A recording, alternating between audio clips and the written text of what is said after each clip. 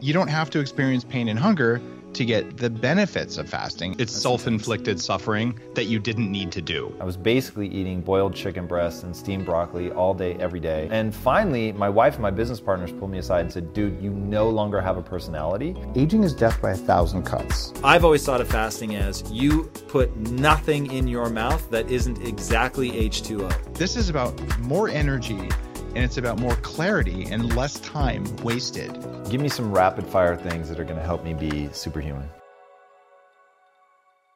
You guys know I have a very strict diet that I stick to, except for very special occasions. And I do that so that I can bring my best every day to what I'm doing. And a big part of that strict diet is high quality animal protein, and my go-to source of trustworthy meats and seafoods with no added hormones or antibiotics ever is ButcherBox. ButcherBox is a premium meat subscription service that delivers 100% grass-fed beef, free-range organic chicken, pork raised crate-free, and wild-caught seafood, all directly to your door. I cannot recommend ButcherBox enough. When you eat ButcherBox, you are giving your body the best possible building blocks to work with so you can reach your full potential. You've got to take care of yourself at a cellular level if you want to hit your peak consistently. So ButcherBox is the key. Sign up at butcherbox.com/impact and get our special deal. ButcherBox is offering our listeners a free for a year offer plus an additional $20 off. And that means you can choose salmon, chicken breast, or steak tips free in every order for a year. Sign up today at butcherbox.com/impact and use code IMPACT to choose your free for a year offer, plus get $20 off your first order. Why is it problematic, though, to go all in? Like when I think about autophagy and the cells cleaning themselves up and knowing that that gets kickstarted by just not eating, why is it problematic to go too hard on a fast? Well, there's a name for overfasting. It's called starvation and malnutrition. So there's that. Now, do you bracket that only by time, though? So is that like if I was going to do a 3-day fast, I would think that your advice would be go all in, but obviously having read the book, I know you have a different punchline. So is it that it becomes problematic as you get into the 7, 10, 21 day range, or do you think that that's actually suboptimal from the jump? You know, I'm totally happy to do a 3-day fast, 4-day, 5-day, 7-day, 10-day. Although when you get to 10 and beyond, you probably want to be very experienced or have some medical oversight because your electrolytes are likely to get out of whack. And frankly, your ability to really detect what's going on in your body isn't very good. Like you're kind of loopy after 10 days of fasting. You have like clarity, but you're also ungrounded. And you're talking water-only fasting. Even if you're having tea and coffee, and water-only fasting is basically a form of self-flagellation. I call that hair shirt fasting. Hair shirt? Hair shirt. So monks used to, because they were such sinners, they would make shirts out of human hair that were super itchy, and then they'd wear them all day so the itchiness would remind them of how bad they were. In other words, it's self-inflicted suffering that you didn't need to do. So it's okay. Everyone has herbal tea in every spiritual tradition ever, or just black tea or green tea. So the fact that mice did water fasting, it's because they didn't have anything else. They're mice. So water-only fasting is for perfectionists, kind of purists. You don't have to do that to get the benefits. In fact, you'll probably get more if you have some polyphenols during your fast. All right, so let's define some terms here. So I've always thought of fasting as you put nothing in your mouth that isn't exactly H2O. That anything beyond, maybe I recently broadened my stance to include salt, just normal table salt. That's pretty important. I was going to on a 10-day fast without salt. You could die. It. There's that. So walk us through then. So if we've got, at water only becomes problematic roughly around 10 days. And I'll say that seems slightly controversial. I've heard people say that you can go farther with supervision. But broaden my notion of what a fast is. The definition of fasting is simply to go without. And you can fast from many things. You can fast from masturbation. You can fast from porn. You can fast from alcohol, right? You can fast from junk food. It's called eating healthier. You can fast from carbs. It's called the keto diet. You can fast from animal products, even though it's a bad idea, for long periods of time. It's called the vegan diet. And there's all sorts of things. So fasting literally means to go without for a set period of time. And all of those things can make you stronger. And a lot of people mix up the metabolic and the cognitive and the health benefits of fasting with the self-control benefits, and they try to mix them up. And the truth of the matter is that you and I are pretty fortunate. We've had companies that have done well, and we don't have to worry about getting up, driving for an hour in traffic. Our kids are now staying at home with 2 kids hanging off each arm, and just a huge amount of chaos. Oh, and on top of that, I'm just going to fast today, even though I'm metabolically not really in good shape. And what's going to happen is you'll be just like me when I weighed 300 pounds. You're going to be hypoglycemic, you're going to be hangry, you're going to yell at your kids, you're going to yell at your boss, and it's not going to be a good day. And you're going to say, basically, F fasting, this is stupid. It doesn't work. But you don't have to do that. You don't have to experience pain and hunger to get the benefits of fasting and to go into fasting. And after 10 plus years of recommending this in my writing and 15 years of practicing this, what you find out is that there are things that you can do in literature that don't trigger the 2 things that break a fast. What breaks a fast is having sugar or carbohydrate that raises your insulin. So if you keep insulin low and your blood glucose won't change much except for based on your adrenal function. If you do that and you don't eat protein, which impacts a whole different set of enzymes, you're getting the benefits of fasting. And now some people are already up in arms going, you can't have 5,000 calories of fat. No, you would get disaster pants if you did that. But you can have small amounts of this. And the evidence I have for this is called, number one, bulletproof protein fasting, which has been practiced since 2012 when I wrote about it. And this is you eat less than 15 grams of protein during a day, but you eat carbs and you eat fat, and magically autophagy turns on. In studies, you can do that.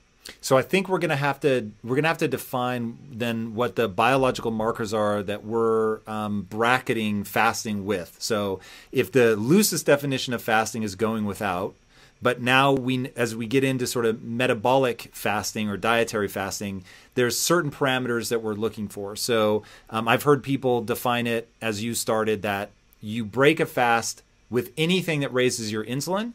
And should you take in something that doesn't raise your insulin, then you have not broken your fast.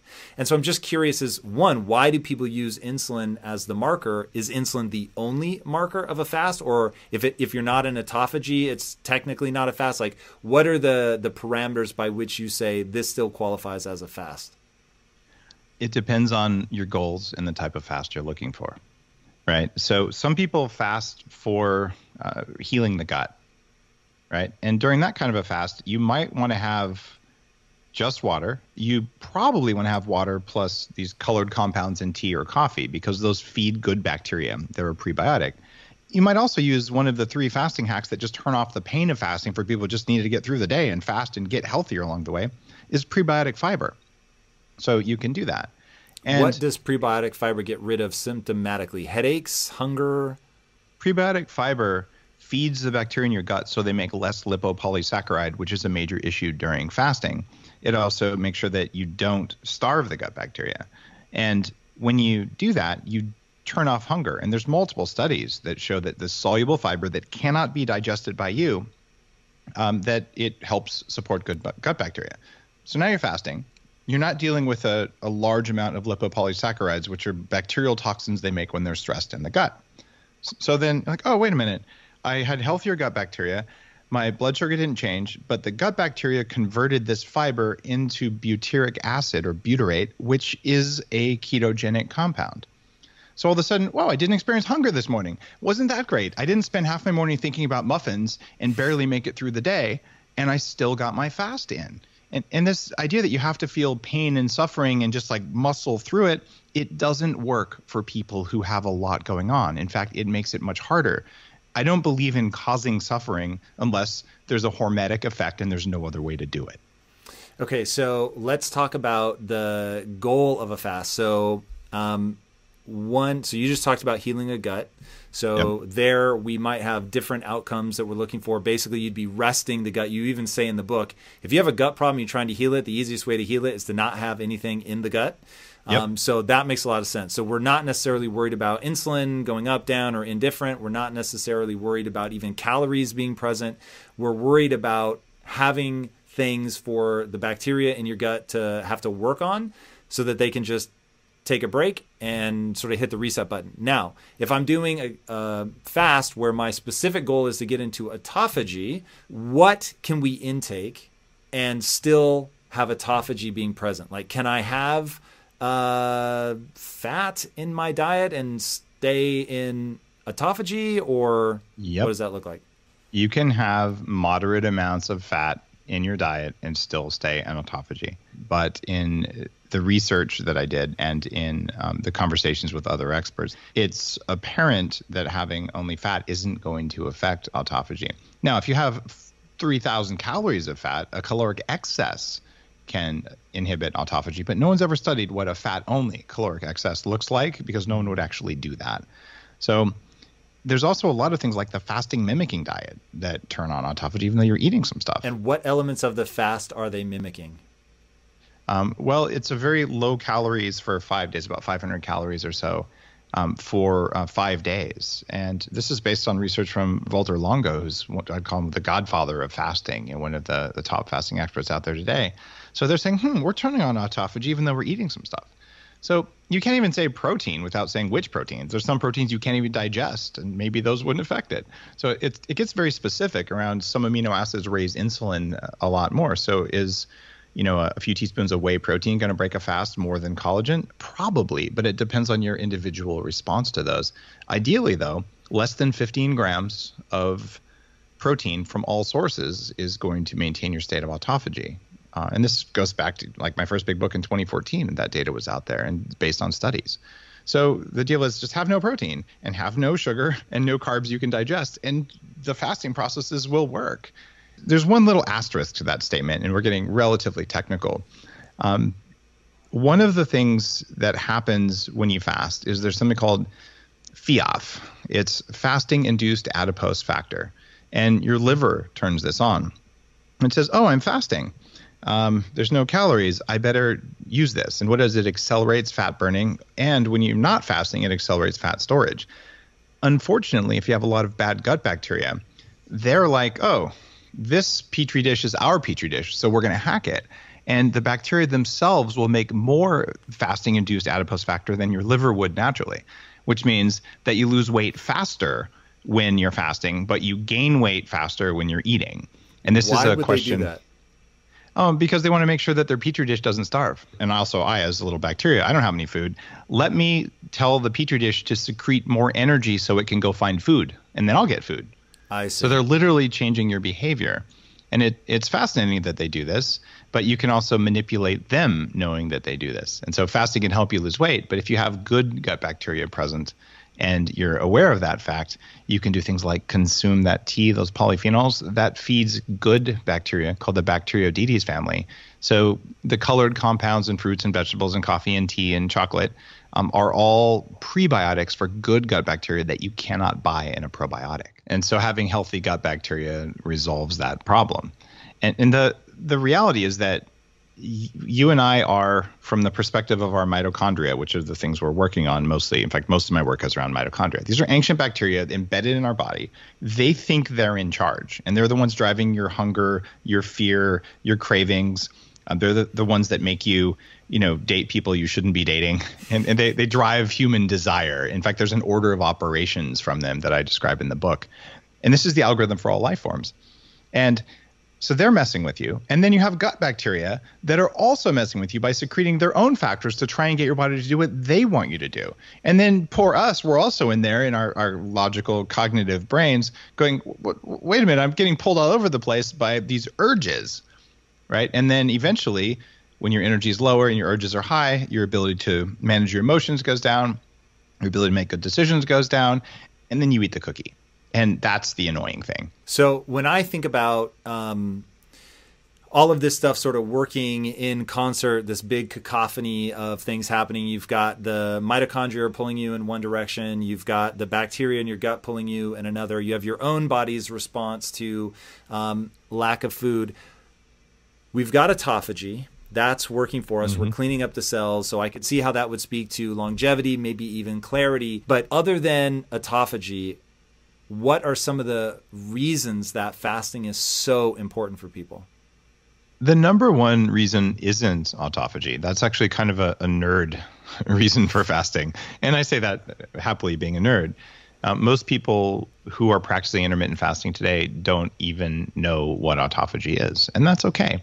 What they know is that they fast and they get energy, right? And it's a lot of energy, because even if we're eating a so-called healthy diet, according to the bulletproof stuff, the first chapter of the book, there's 5 classes of toxins made by Mother Nature that we're eating every day, right? And the first one, I think there's the first big book about it, was lectins. Not all lectins are bad, but these are defense molecules for certain types of foods like grains and bell peppers and things like that. And they make you really hungry and they mess with you, right? And then you look at things like phytic acids that inhibit your ability to absorb minerals. There goes your argument for a whole grain kind of thing, because they're full of these things that stop you from having zinc.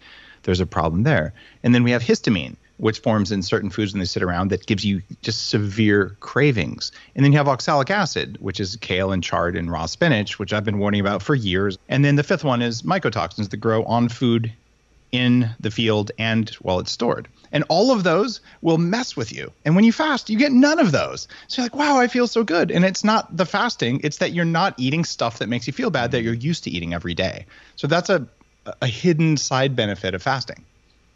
Yeah. So getting into like inflammation. This show is sponsored by BetterHelp.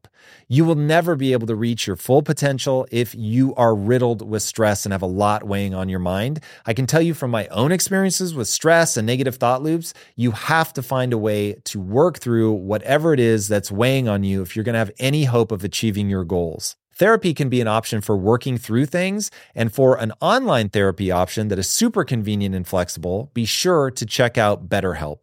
With BetterHelp, everything is 100% online, and getting started is quick and easy. A brief questionnaire matches you with a licensed therapist, and you can switch therapists at any time for no extra charge.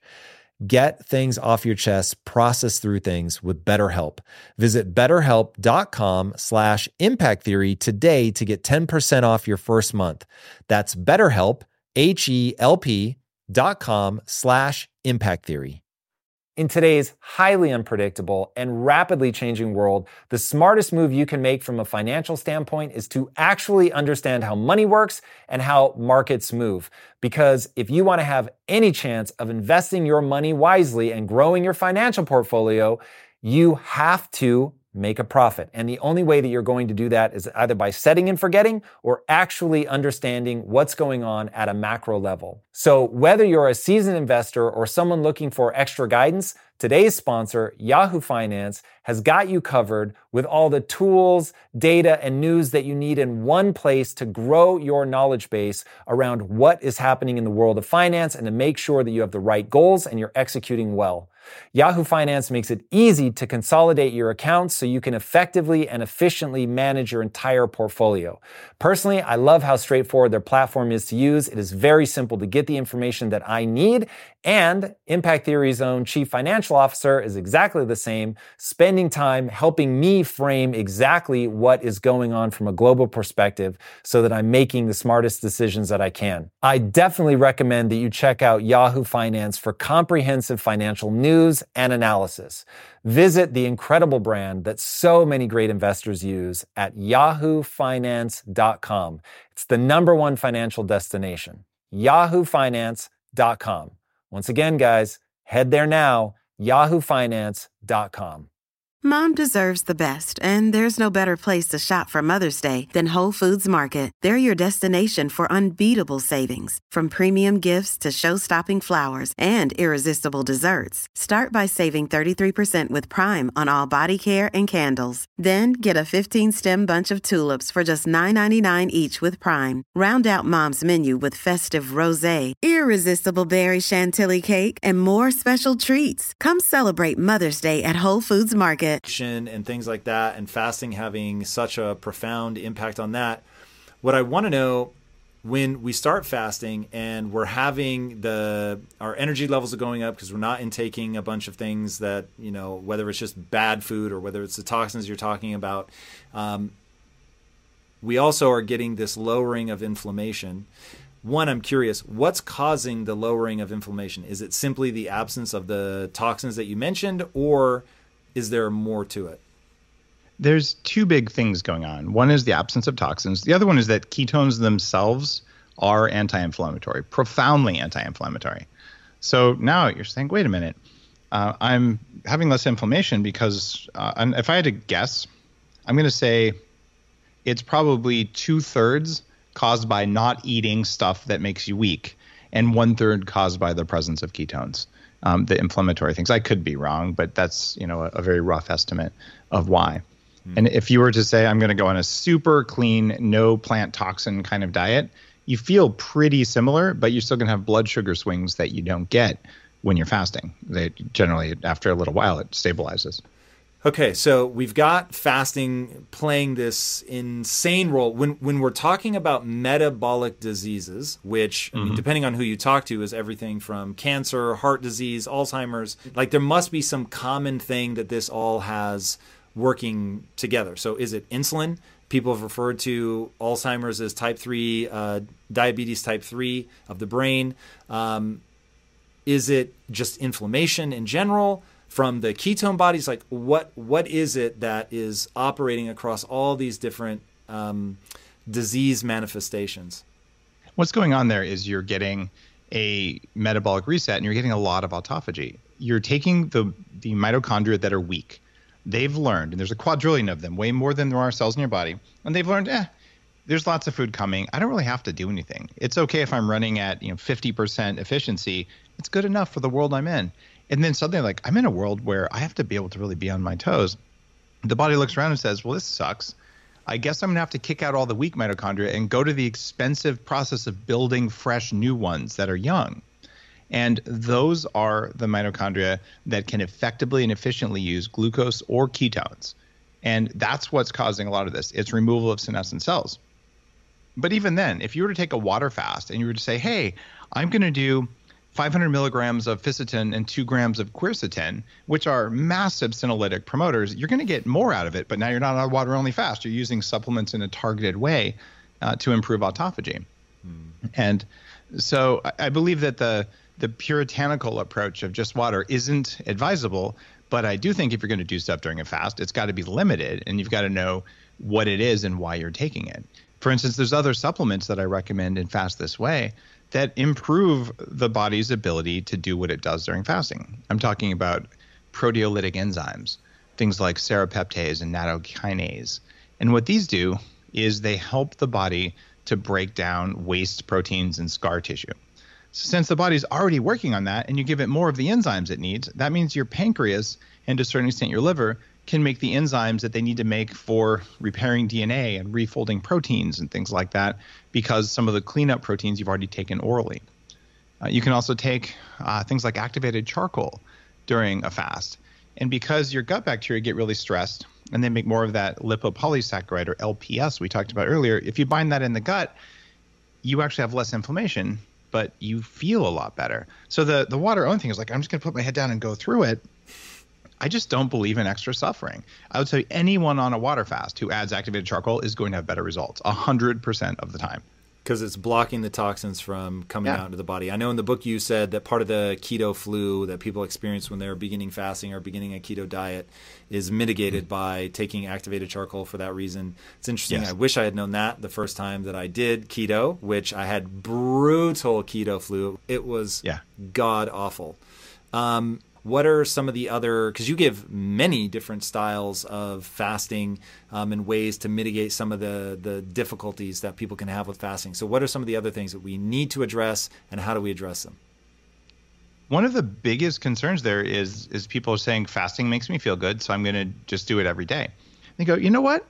I'm going to try this new OMAD thing where I only eat dinner, right? And like, oh, I'll do that every day for a week or so. Oh, this is awesome. For those Maybe that have I'll never fast. heard of that, 1 meal a day, OMAD. Yeah. So OMAD is 1 meal a day, and they're saying, okay, that's great. And OMAD is really easy. You skip breakfast, skip lunch, have dinner. There, you just did a 24-hour fast. It's not as sexy as it sounds. Like, I'm OMAD, I'm keto, I'm strong. It's literally you skip 2 meals. Good for you. And during the day, though, you might get a little bit hungry, but there's things you can do. So if you eat the right food, you won't be hungry. after you eat. And if you eat the wrong food, which most of us do, at least one or two things is off, then an hour or two later, we're like, man, I really want some food. I got a sugar craving. What's going on? And then you have to work on it. So learning how to eat is an important part of not experiencing pain during a fast. But people are like, okay, I can do a 24-hour fast. Man, I feel so good. I'm rocking it. What's really happening, though, is they're kind of getting a little bit stressed biologically. They're feeling good mentally, but their body's saying, okay, I'm making a lot of cortisol and adrenaline right now, which I'm using to break down some muscle so I can have enough glucose to keep my brain running, because this isn't a fat-burning body yet. Like, your metabolism isn't flexible. And if you've been eating bad fats for years, it's going to take a while to fix your mitochondria. What's the ideal split for you? The ideal split is whatever you'll do. And 16-8 is great, but for especially so 16 women hours of around, not eating, and then I eat however much I want in an 8-hour window, or do you put limitations in the eating window? You can eat as much as you want during the window. Of Twinkies?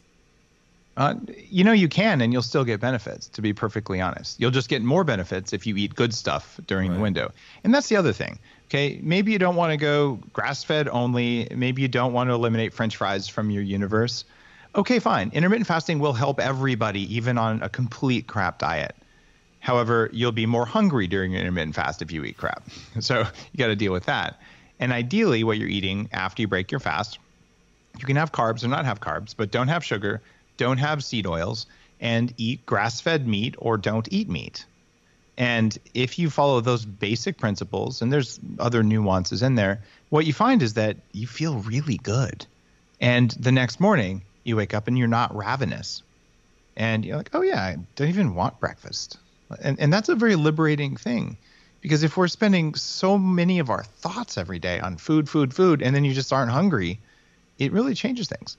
So I want millions of people to say, I'm going to try this basic thing. I'm not going to worry about getting my diet perfect. I might make a few changes, but I'm just going to learn how to intermittent fast. And what I don't want them to do is what a lot of the fasting community does, where it's all about the fast. And, every month I'm going to fast for a week. And what you end up doing is you get people who become, they basically burn out their adrenals.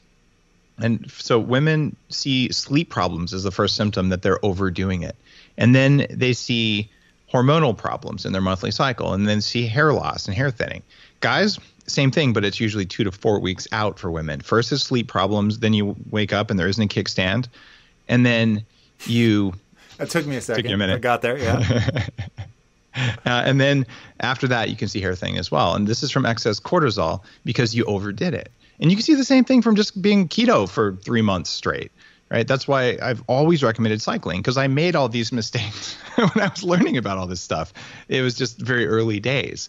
And so how do you make this sustainable? And the truth is, fasting the same way every day is bad for you, because it doesn't lend your body the idea of metabolic flexibility. It's like, oh, I live in a world where there's almost never enough food. So have breakfast every now and then. At least, Saturday morning, have breakfast with your family. And you can have a keto breakfast, or you can have the gluten-free waffles, whatever you want. You should be able to handle that. Just don't eat bad oils. And over time, it takes about 2 years to replace half of your cell membranes, the oil in those membranes. Over time, you'll become more and more metabolically flexible because your cells work better.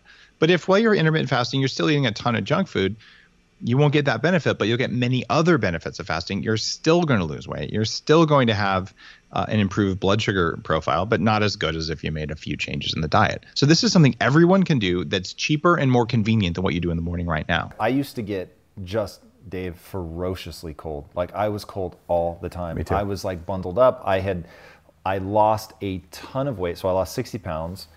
But I did it really stupidly, and I did it through essentially rabbit starvation. I wasn't eating any fat, no carbs.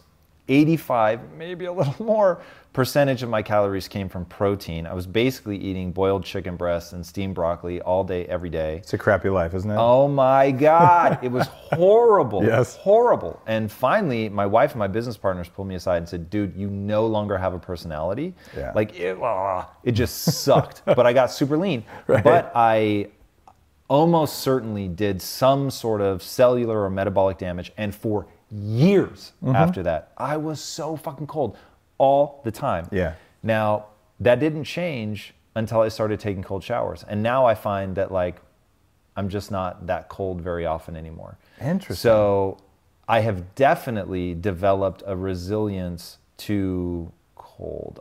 Did you ever have your thyroid levels checked? I did not that I paid attention to. How what about that? probably happened is that something happened that lowered your thyroid function, which is part of the reason you got fat. Because your thyroid is the thermostat for all your cells. The mitochondria listen to thyroid hormone to figure out what to do. And this is why in Superhuman I talk about the vegan trap. Tell me more. This was one of the more interesting parts of the book. And so I was a raw vegan for a while. I was cold when I was a raw vegan too, come to think of it. That's interesting. And I got a lot of other health issues I hadn't had before, even though I did lose some weight on that. But what happens is you say, all right, based on an assumption, and the assumption is it's going to make me healthy or it's going to be better for the planet, both of which are wrong, by the way. So I did this, and what happens for the first 6 weeks is the type of fat in your cell membranes changes, and it changes to match vegetables. Newsflash, we're not vegetables. So as that happens, your body says, oh, my ability to make energy just went down. I will compensate by turning up my thyroid hormone. But then at a certain point, your thyroid is turned all the way up, and then nothing's happening. You're still not making enough energy, and then you can get thyroid problems, including Hashimoto's, which is a common problem of doing that. And not to mention you're eating excessive carbs, just by definition, because that's what plants make mostly. And the vegan trap there is this idea that you feel great for 6 weeks. The period of time that it takes to make a new habit is 40 days, or maybe it's 6 weeks, which is 42 days. And after that period of time, like, look, I felt better on the vegan diet, and you did. You cranked up your thyroid hormone. So now you feel good, and that can't be why I'm not feeling good. That can't be why I'm getting cold. But that's the vegan trap, is that you were convinced it made you feel good because it did, so it can't be that, and you start looking at all these other things. Well, it's because I'm not vegan enough. Like, I'm gonna cut out salt, right? And like, you just keep doing these things, trying to figure out, why didn't I recapture that initial glow? And it's because various biological systems are turning off. So for cleansing or whatever, be a vegan for a little while. It's great. The rest of the time, you should be pretty much 80, 90% vegan with some of the types of fat that you're made out of, which are saturated fats. You don't get the right ones from plants alone. And the amount of building block protein that your body needs. Things like collagen protein are essential. You do not need the amount of animal protein that most people eat. And you should never eat industrially raised animal proteins. It's bad for them, and it's bad for the soil, it's bad for the earth, and it's bad for your soul, depending on whatever soul belief systems you have. Like, nobody wins when you crowd animals. So I will eat the vegan meal every time, or I'll fast before I'll eat the industrially raised feedlot animals. It's not okay.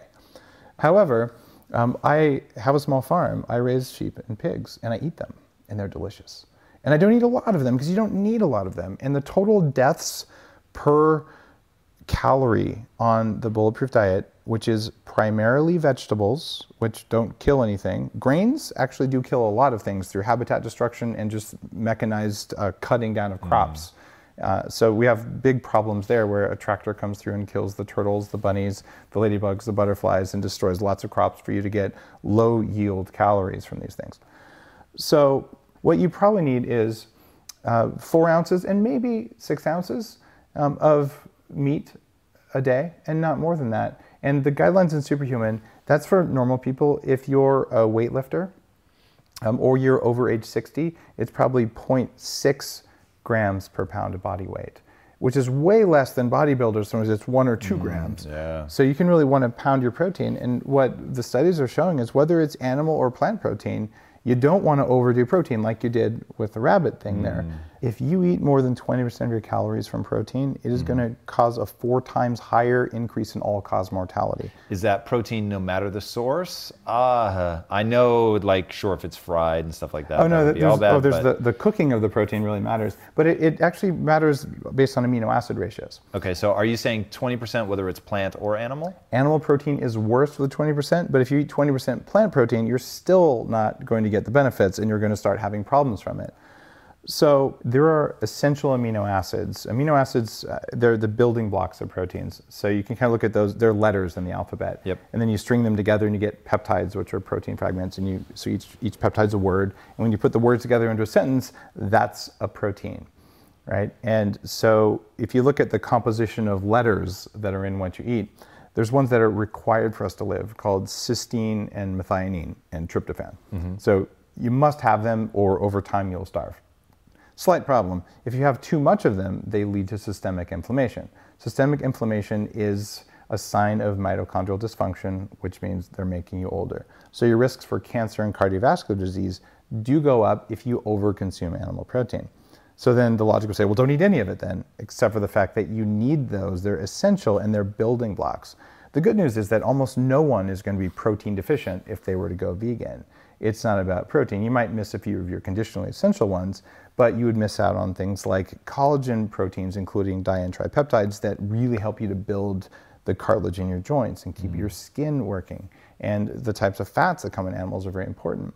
So what you end up finding is all of us should be eating way less animals, but that doesn't mean we should eat zero animals. All of us should be eating way more dairy fat, but not more dairy protein, because that protein is not the ideal protein for us. You can have some of it, but you don't need too much of it.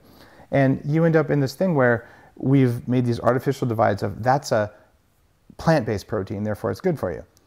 Or we could just say, guys, different proteins do different things, and you should choose the right proteins, whether they come from a test tube, whether they come from an animal. Look at what the protein is. The source is less important. And then you look at the source and you say, okay, which of these sources builds our soil and makes for a healthy world where there's diversity? And I just having run an organic farm that looks at permaculture, I can tell you I can't eat grass, but I can eat the thing that ate the grass, and its poop sure is good for the garden, right? So we have this ecosystem where we all get along. And this is how it worked before there were humans. We had 100 million buffalo running around in the US, keeping our soil healthy as part of that's their job, was to go out and fertilize things. And it's very interesting to watch how we've taken on these belief systems that nothing can ever die, not paying attention to the fact that when the tractor came through and cut the bread for your sandwich, that you killed many, many creatures. And back when we had a healthy ecosystem, you could walk around behind the tractor with a bag and pick up hundreds of frogs and snakes. You could have frog legs for dinner every time they cut the grain. Well, now all the frogs are dead and there's no more snakes because we have monoculture everywhere. But hey, at least we're not killing anything. If you strive to perform your best in life, bringing your energy and abilities into everything you do, then it only makes sense that you would want to be out on the road with that same power, agility, and performance that everyone expects from you. And there's no better option than the most desirable, advanced, and dynamically capable SUV yet, the third generation Range Rover Sport. You guys know I love staying on the cutting edge with technology, and the Range Rover Sport's cabin features advanced technologies such as active noise cancellation and cabin air purification, a must, offering you and your family and friends new levels of comfort and refinement while traveling. The Range Rover Sport provides an instinctive drive with engaging on-road dynamics and redefines sporting luxury for the power, agility, and performance you demand in every area of your life. Explore the Range Rover Sport at LandRoverUSA.com. That's LandRoverUSA.com. One way I make sure my business is moving in the right direction is to ensure we are constantly becoming more efficient. Because in my experience, inefficiencies will eat away your profits and leave you with a dying business. But with the right technology, your business can get the insights it needs to become efficient and ultimately unstoppable. And that is why I recommend you check out NetSuite by Oracle. NetSuite is the #1 cloud financial system, bringing accounting, financial management, inventory, HR, all of it into one platform and one source of truth. You improve efficiency by bringing all your major business processes into one platform, slashing manual tasks and errors that are massively inefficient. Guys, inflation is no joke. So check out NetSuite and see how you can cut costs and boost performance at the same time, like the 37,000 companies that have already made the switch. By popular demand, NetSuite has extended its one-of-a-kind, flexible financing program for a few more weeks. Do not wait. Head right now to netsuite.com/theory. Again, that's netsuite.com/theory. Get the information you need. Head to netsuite.com/theory. How do you really feel, Dave? Let me ask you, what do you think about the carnivore diet?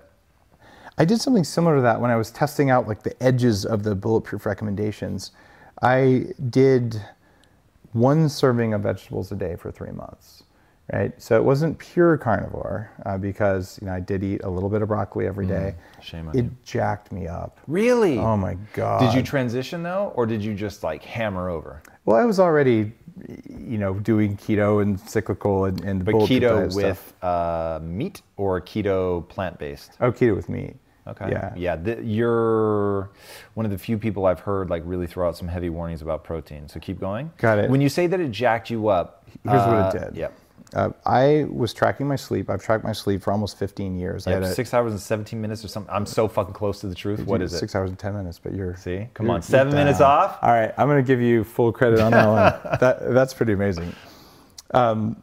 Yeah, and this is like for many years now, that much sleep, and my percentage of deep and REM keeps going up. But during that time, I felt really good for the first week or two, and after that, my sleep, I was waking up 10 to 12 times a night without knowing it. And I'd wake up in the morning, I'd look at my results, I'm like, this is the worst sleep ever, what's going on? And I had like a kind of a constant headache, and I got angry, and my joints hurt, and it was not working. And I was really convinced, okay, we don't need any carbs, brother, that's wrong, you do need carbs. And I think what it did is Tell me more. Why do you say that? Because as of this moment, I don't believe that to be true. Do we need carbs? Tell me how I'm wrong. Because the gut bacteria that eat carbs benefit from soluble fiber.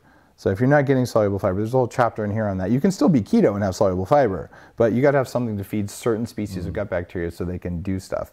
Now, if you go back, Bulletproof Diet was the first book in the entire genre that talked about how collagen can be used in the gut to make butyric acid. So maybe my problem was I was eating too many ribeyes and I wasn't eating enough collagen when I was doing my diet there. I've interviewed Steve Omahundro.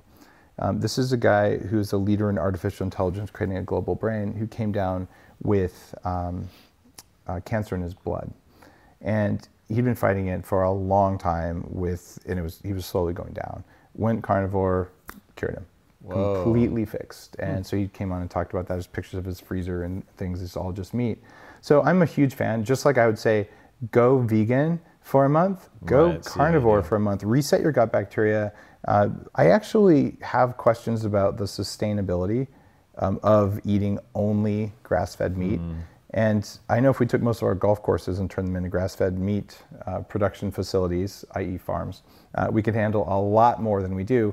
But we're just eating too much meat as a species. So as a brief intervention to cure yourself, I'm in huge support of it, but you better do nose to tail. And being the guy who has learned how to take our lambs down, how to take them down, as in I've learned how at a butcher shop how to do it. There's a lot of stuff in there that you're supposed to be eating that you don't.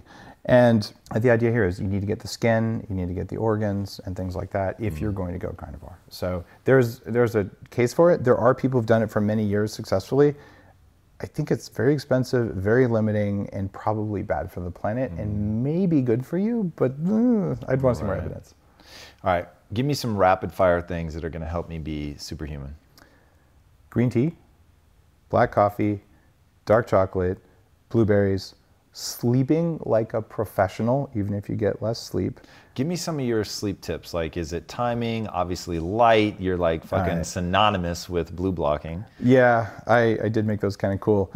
I have a company called True Dark, just full disclosure, I founded the thing. But if I don't wear my glasses before bed for at least an hour, I do not get the 1.5 to 2 hours of deep sleep that I expect in 6 hours. This is even if the lights are dim, and it doesn't matter. It really matters. If I travel, it matters even more.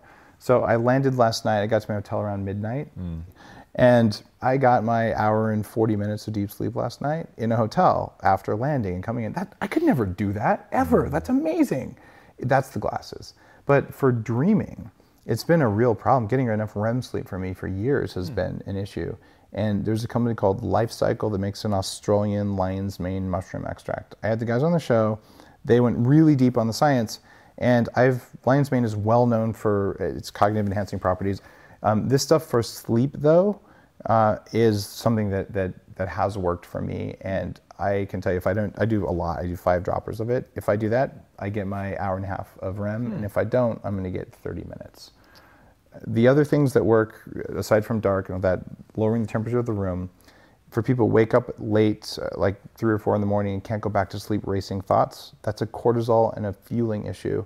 Before bed, you need either raw honey or collagen or MCT oil / brain octane, or maybe all three. And there's different pathways. Raw honey, not in hot water because it's not raw anymore, raises liver glycogen, but not muscle glycogen. And we're talking a small amount. It stabilizes it so you don't get a blood sugar crash. Brain octane provides ketones, which are the backup energy supply for the brain to pump itself out at night. And for some people, the amino acid glycine that's present in collagen can be calming and help them sleep through the night. I do those. I take the sleep mode supplement I formulated. Blackout curtains are a necessity at this point.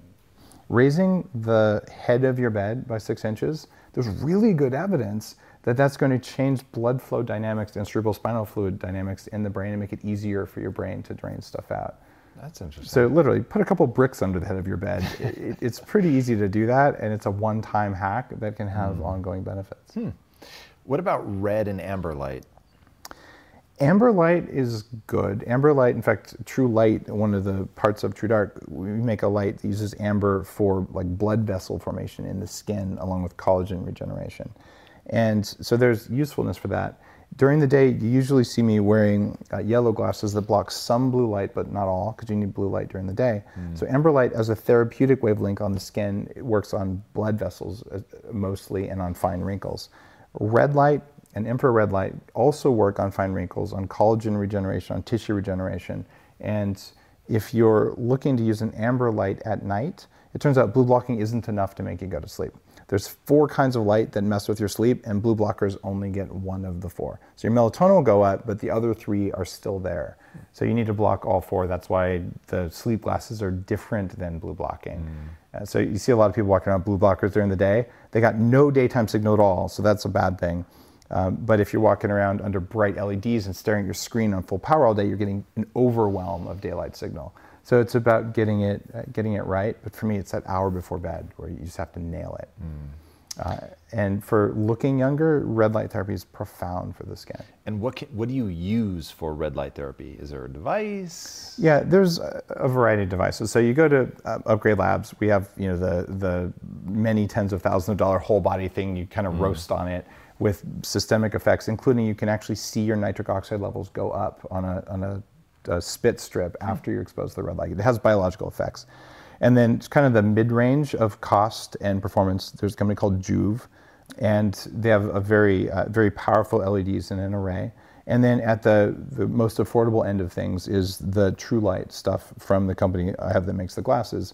They're more affordable. They have yellow, they have the red, and they have the infrared, but they're not as powerful of LEDs. So I would say you got to look at your price point, where you want to go, what you want to do.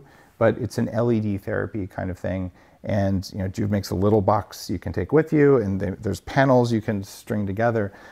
The bottom line is, if you're feeling weird in your stomach and you have nausea or you have a headache and you put red light on your stomach or on your head, it's shocking what happens. There's studies of putting red light in conjunction with ketosis. And they looked at, somewhere in Minnesota, they looked at, say, 12 people. They put them on a strict keto diet.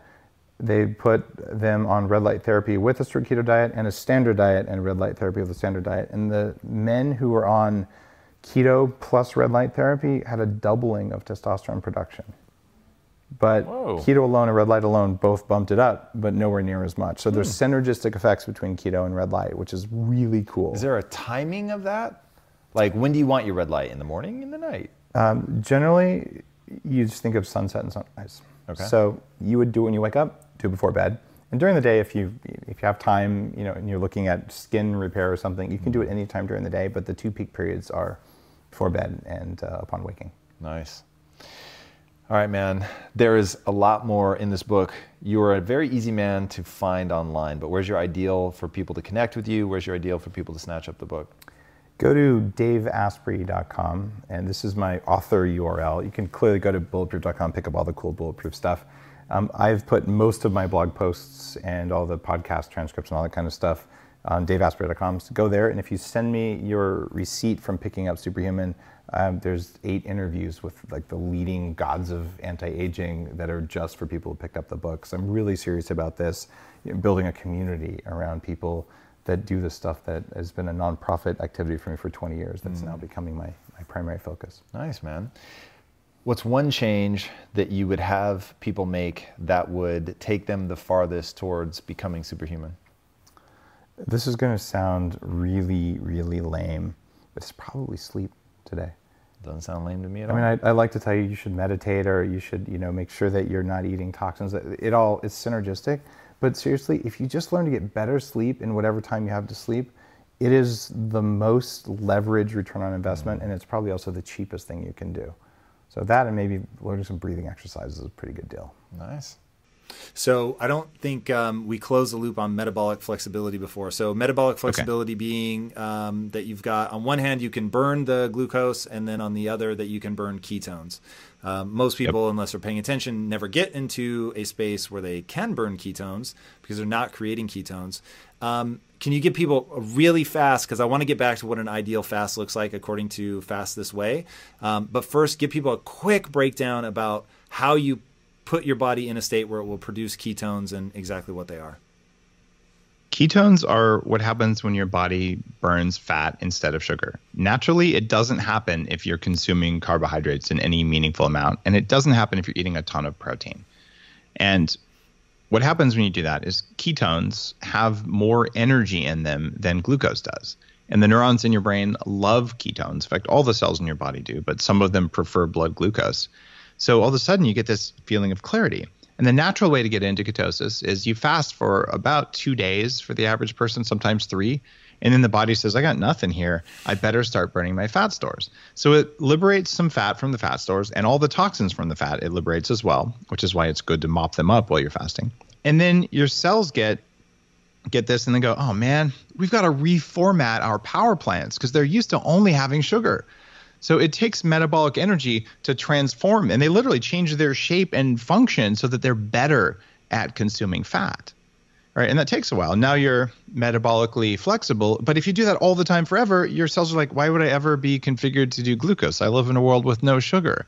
So they aren't very good at that, which is why cycling in and out of ketosis, fasting some of the time, but not other times, and not fasting the same way every day or every week is really powerful. You want to keep the body a little bit off balance. So it's like, you know what? I'm ready to make energy at any time, rapidly, from any type of fuel. And when you do that, you can actually go out and have a bowl of hopefully dairy-free ice cream without bad fats in it, so a coconut-based ice cream, and with real sugar and everything. And you know what'll happen? Your blood sugar will go up and come right back down, and you'll be fine. And that's a metabolically flexible person. You do it all the time, you won't be metabolically flexible, right? But if you're the guy who has ice cream every single night, well, then what's going to happen is you're not going to know how to burn fat whatsoever. Your body's going to be only sugar burning, and it's not going to work, and your blood sugar will always be high. So the idea is occasionally it's okay to have some carbs. I don't recommend, ice cream is a major source, but honestly, if you're intermittent fasting, you're occasionally in ketosis, you ought to be able to eat a treat that isn't full of inflammatory stuff like bad oils and all, and be just fine. And the evidence is that people whose metabolisms work really well, they can do it, and their blood sugar doesn't go bonkers. Okay, now if we were going to give somebody the Fastest Way starter kit, sort of what does a basic week look like? What is a good entry point where they're not hangry, they're not going crazy, but they're still getting some benefits, anti-inflammatory. They're maybe in ketosis. They've got some autophagy going on. Like, what does that starter kit fast look like? All right, I'm going to explain that right here. I'm also going to offer. Because I was a teacher for 5 years at the University of California, I realized every book I've written, I haven't really been a great teacher of the content. I just write them like you should read it. When people order Fast This Way and send the receipt to fastthisway.com, I will teach you this over 2 weeks, like every morning, explaining, walking people through this who are new to fasting, ending in a 1 or 2 day spiritual fast. So that's the long answer to the question is it's going to take me 2 weeks, but I'll show you. The short answer is that do 12 hours without food. See if you can do that if you've never done it before. That's not really technically an intermittent fast. You're just showing yourself you've got legs. And you work yourself up to 14 hours without food, and that's when you're really starting a real intermittent fast. And then maybe the next day you have breakfast, just lots of protein, lots of fat, no carbs for breakfast, right? You're taking it easy. And then the next day, okay, I'm going to do a 16-hour fast. And you may use all three of the fasting hacks because you're ravenous. When I was 300 pounds, if you told me I was going to skip breakfast and lunch, I'm like, I will kill the people around me. Like, I will be such a jerk. And it was true. I ate 6 or 8 times a day because I knew I'd go into starvation mode if I didn't, and all this like mental garbage we've been told. So what you end up with is this idea where you're slowly going to work your way up, and it's okay to do that. And some mornings someone's going to bring in donuts and you're just going to break your fast. And in the book, I explain the psychology and the biology of why that happens. And it's okay, right? You have the rest of your life to do this. That's why it's called a fasting practice. And it doesn't have to be perfect. And once you get up to that 16.8, one day you're going to sit there and go, you know what? It's lunchtime, but I'm actually not that hungry. So I am going to, for the first time in my adult life, I'm going to just say, I'm not going to eat till dinner. And then you're really kind of tricking yourself because it's only like 4 or 5 more hours until you'd had dinner anyway. And then you're going, wait a minute. The last time I ate was dinner yesterday. But it wasn't pain. It wasn't suffering. It wasn't struggle. It wasn't strife. It wasn't pushing. It was just, oh, okay, I could do that. Yeah, I was a little hungry in the afternoon, but I drank some extra water, right? Maybe you did use coffee. Coffee's good for you anyway, right? It's okay. And with then no sugar dinner. or cream, I'm assuming. Thank you. No sugar, no cream, no protein, no artificial sweetener either. You can use stevia or monk fruit if you want to, but definitely not NutraSweet or Splenda because those wreck your gut bacteria. And it's really shocking. And you see this look of wonder like, wow, I can't believe I thought I would die, right? But I didn't. I just did 24 hours. And as we talked about earlier, that's 1 meal a day. But if the next day you're like, I did it yesterday, I'm going to do it again today, and you're still just getting into it, you're probably not going to feel as good, right? So the next day, go back to 16.8, right? Like slowly work up to it. And what you're doing, it's like you go to the gym saying, I haven't worked out in 2 years, but I'm going to go do a full CrossFit workout, right? I'm going to do the full WOD. And then the next day you're laying on your back and you're like, I think I have to go to the hospital. My kidneys are overloaded with protein breakdown. I hate my life. It's because it's okay when you're exercising your cells the way fasting does. It's okay to just get started in a healthy, gentle way and work yourself up to this. I can fast for 48 hours and still be totally fine and have my brain work and do interviews like this. And I feel great. I can also eat and feel great. But before I'd eat and then I get the food coma and then you don't feel very good and then you got to have some sugar. That doesn't happen either. But if you just go all in and say, I'm going to start with a 10-day water fast, man, you're going to feel like crap. And the deal here is fasting is not about deprivation, and it's not supposed to be about willpower unless you're doing a spiritual fast. And what I would say is do fasting in a painless way, which is a big part of the book, or choose to face the pain and use it as a spiritual personal development practice. The arc of the book, when I first started this, I was afraid of being hungry. I was afraid of being alone. Which was something I came up with through my personal development work. I'm like, well, I didn't realize this. So I hired a shaman to drop me off in the middle of nowhere in a cave. There's no food and there's no people for 10 miles in any direction. And I'm like, I'm going to be here for 4 days. And I'm scared, I'm pretty scared of this, to be perfectly honest. This is the first time I'd done a 4-day fast. And when I got out of there, I couldn't believe the energy I had. And I talk in the book about, the mental process you go through the first time you do a fast like that. And that is a spiritual practice. And that's why at the end of this challenge I'm running for people, I am going to say, all right, here's the meditation work that you do. Here's understanding the voice in your head, because there's these 3 voices in your head that make you do everything you've ever been ashamed of. And they're coming from mitochondria and gut bacteria. And getting on top of that and just owning that, that's awesome. But if you have to own it every day on top of everything else in your life, it's going to be overwhelming and it's going to raise your cortisol, and you don't need to do that to get the benefits. What are the 3 voices? This is the algorithm that all life runs. It doesn't matter if you're a plant, it doesn't matter if you're a bacteria, which is what's powering us, or whether you're a deer.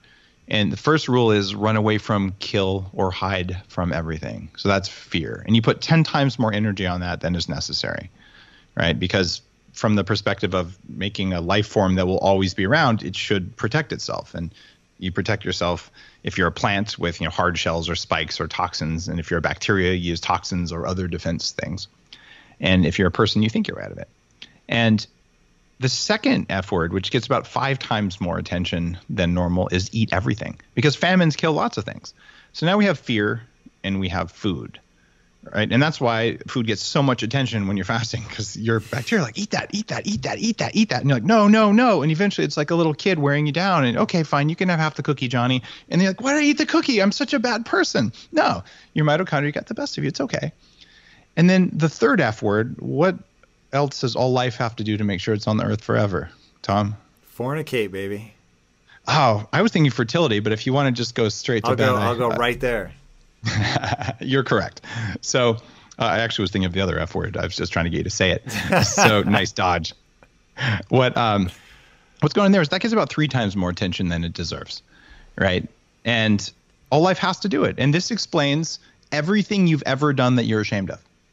Like all procrastination, all resistance, all not seeing things, all that's fear, right? Eating all the stuff you shouldn't eat, that's food. Going on that date you know you shouldn't have gone on, that is the other F word, right?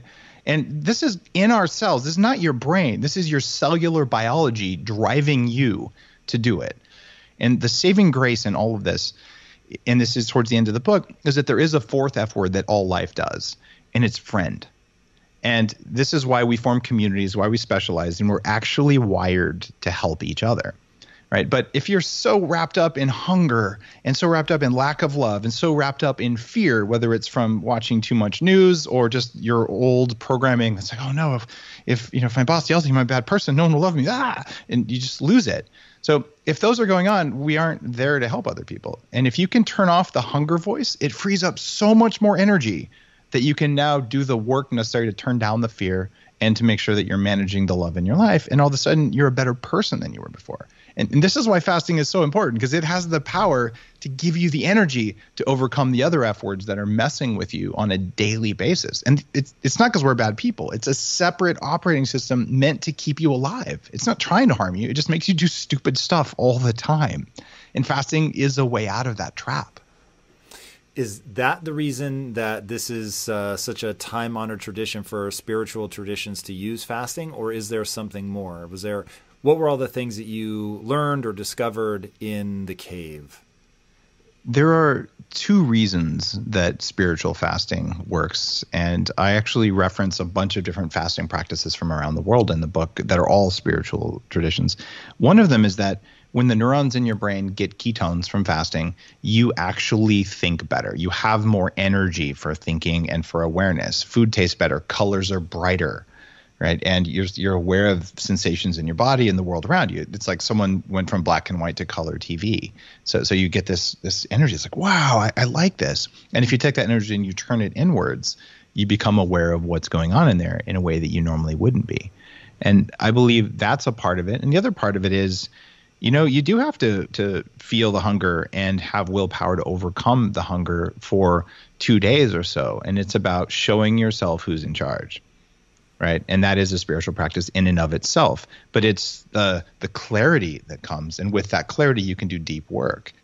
I want to talk about that growing part. So you said in the cave, doing a extended fast like that, you're creating the space to do the deep work, or you have the energy to do the deep work. What was the deep work? Like, what was it that, and I mean, you talk about it in the book, so I don't think I'm going out of school here, but what was it that drew you to wanting to do a spiritual fast? And then, what did you encounter that you've taken with you? Well, I'd lost a lot of weight, but I recognized I still had a fear of being hungry, because when your metabolism doesn't work, when you're as fat as I was, if you don't have food, your brain stops working. I had a great career in Silicon Valley, very cognitively demanding, but interesting and fascinating. And you're in a meeting and you're like, my brain won't work. Like, I'm trying to think right now and I got nothing. Like, the accelerator's all the way to the floor. And I'm slowing down. I can push hard, but it doesn't matter how much I try. It doesn't matter how much I want. It's not a willpower or a moral issue. It's a biological issue.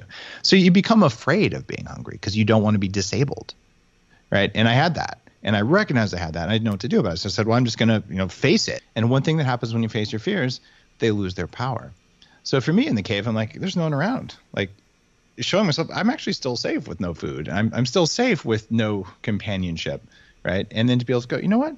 Great, I'm not going to die. And that soaks into your body. What did you do during the day?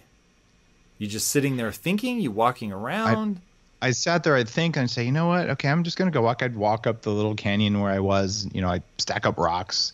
I had a little journal. and just really feel. But you think about all the stuff you've done that you're like, man, I wish I hadn't done that. Like, oh, now I understand what was driving me to do that. And you really you gain insight, and you feel way more connected to the world around you. And like most people are like, yeah, I'm going to fast. I'm going to have my metabolism. I'm going to get younger. I'm going to lose weight. I'm going to get abs. I'm going to get all these benefits. And like, actually, you have no distractions when you're fasting. So if you remove all the distractions from your world and you do some of the other things that I talk about in the book briefly, fasting from sex is a very powerful practice that raises your testosterone if you're a man. If you're a woman, it probably isn't beneficial. There's other things towards the end of the book, like fasting from hate. Like, try to go 4 hours without thinking one bad thought about another person, and then go 24 hours. It is remarkably difficult to do that. And you become aware during that time, I cannot believe how often I'm like sending dirt towards people that I didn't know I was doing. It costs you to send them dirt. You got to make the electrons to do that. And it does nothing for you. Right. So you can go without many different things, but when you have the clarity and the time to sit in a cave and be like, why am I thinking about this right now? Like, why is it pushing my buttons? Why did that show up for me right now? And then you dig on it, like, oh my God, I'd never thought about it like that. And this is one of the things. I had the clarity of ketones, right? I had zero inputs anywhere. I had no food in front of me to challenge me. And I could say, oh, I'm really hungry. And then I'm like, why am I thinking that? I know there's no food here. And like, who's thinking that? Because it's not me. And then you realize, oh, there actually is a separate consciousness that's driving my biology. And I mean, you can see the effect of that consciousness using neurofeedback and all. It's one of the things I do at my neurofeedback company, 40 Years of Zen. And it's, wow, there's this whole thing that's like making me worry about stuff that I know isn't a threat. And it's making me worry about food when I know I'm not going to starve. And I'm like, wait, why? What? And then you start really getting in there. And when you're done with a spiritual fast like that, you can develop a sense of first empathy. Like, oh, I feel the pain that I felt. I feel the pain of others when they're hungry, right? And then the level beyond that in spiritual teachings is a sense of compassion, where instead of having to feel everyone else's pain, you can see the pain and you feel open-heartedness towards them and want to serve without taking it in. And the final state, which is the hardest one to develop in these open-hearted Buddhist practices, is equanimity, which is where you can be completely calm and at peace no matter what's happening inside or outside of you. And that's the kind of things that can develop when you sit in the cave for days, because you're like, wow, I had all this garbage in my mind that I didn't know was in there because I had nothing else to do but unpack it. And we're just too busy to do that.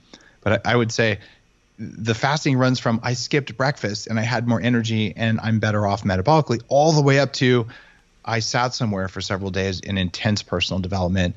But when most people hear fasting, all they hear is I'll starve, therefore I'll die. And then they blank out to it. And no, this is about more energy, and it's about more clarity and less time wasted and less pain in your life. Yeah, and hearing you describe the way people push back, seeing how even today sort of the mainstream medical establishment thinks of fasting and how it's considered so sort of outlandish, and people immediately go to, well, you're going to give people anorexia, and it's such a bizarre reaction. And when you think about those 3 F's and the fear that seems to be driving people's perception of this, do you have like a magic phrase or idea that you can give to people that are really resistant to get them to try it? You can fast without ever being hungry and without ever suffering, and you'll have more energy. But when I was, really heavy still, I was eating super healthy, what I thought was healthy, low fat, low calorie stuff. But I was still working on it. And if you'd have told me I had to fast, I'd have been like, no, like, I'm not going to do that. I'll go into starvation mode and it's going to suck. And then I won't be able to do my job, and, I'll act like a jerk and all that stuff. That message is playing super loud for everyone who's got extra pounds. And then they have this desire to fast, but then you feel like a failure because the automated system in your body wants you to eat and you don't know how to deal with it. So the deal is, I'm going to put you in charge. That's what's going on here. And so all of the bad things that you think about fasting won't happen. What's going to happen is you're going to save time and you're going to feel better than you do today, and you'll never be hungry. And then they're like, okay, I'm going to try this once. I think you're full of crap. And they almost always start with a fasting hack. There's a reason that there's been several 100 million cups of bulletproof coffee and people have lost 1 million pounds on the bulletproof diet. It's because when they had that fat in the morning, they were intermittent fasting, they just didn't feel hungry. And for the first time in their lives, when lunchtime came around, they're like, I guess I could eat. Instead of the way I used to be, which is like, what's for lunch? What's for lunch? Tacos? That whole voice, it just shuts up. And oh my God, it's so liberating. Yeah, it really does change your relationship to hunger. That was the thing that I could never quite get people to understand about ketosis specifically. And it's not like you're not hungry. It's that it doesn't have a grip on you, which is very, very different. It's because there's two things that we confuse. One is a craving and the other is hunger. And hunger is the sense that, you know what, it's time to eat sometime soon, but I could wait a while. And a craving is, if I don't eat right now, someone's going to die, whether it's me or someone else. And most people eat in such a way that they always experience cravings, and they've never experienced just hunger without a craving. I was like that 100%. And when you clean out the stuff that's causing the cravings, like, wow, the experience of lunch is so different. You and I share an obsession with the new book. You're living to 180. So your book opens with one of my favorite quotes of all time, which is, do not go gently into that good night, rage, rage, rage against the dying of the light. Why start there? How has this become your obsession? It's funny. There's a very old restaurant in Berkeley, California. In fact, my parents used to eat there when my mom was pregnant with me, like way back in the day. It's called Spangler's. And they actually have that quote up in when you enter into the restaurant there. So I remember when I was a little kid, my grandfather reading that quote to me. And I remember my grandfather was passing away. He was in his 80s, and he came down with an autoimmune kidney condition. And he sat down and he said, well, I'm a PhD scientist, chemist, and I know that if I work really hard, I might get to the point where I can sit at home and be well enough to watch golf and do dialysis twice a week for the rest of my life. Wow. I don't want that. So I'm going on the wine diet. And he said, wow. Call the family.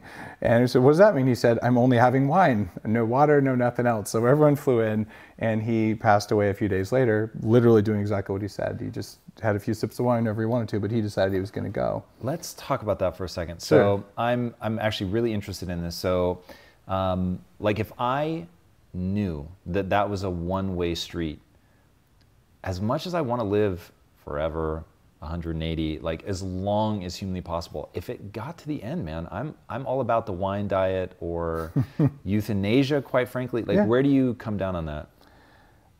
If you think that there's hope, and you think that there's hope to have the quality of life that you want, then you fight for it. And Agreed. In fact, one of these guys who never discloses publicly, CEO of a Fortune 200 company, he was diagnosed with pancreatic cancer, the same stuff that took out Steve Jobs. And I sat down at the Rosewood Hotel, and he said, Dave, I'm going to tell you what I did. And the day he was diagnosed, he said, I'm not going to die. I have a company and I have kids. This isn't fair. He never told anyone. So he went on a full keto diet that day, and he shrunk his tumor to the point that it became operable. They did chemo on it, and when the doctors weren't looking, he'd inject insulin to do insulin potentiated therapy, which works way better than chemotherapy, but the doctors wouldn't do. And so he's like, I'm taking charge. And you know what? He did it, right? So, and in running an anti-aging nonprofit group for 20 years, I have met people who are saying, I have this life-threatening condition and I am going to own this, and they do. And I've also met ones who say, I'm going to own this, and at a certain point they go, it's not working. And then they make peace with it.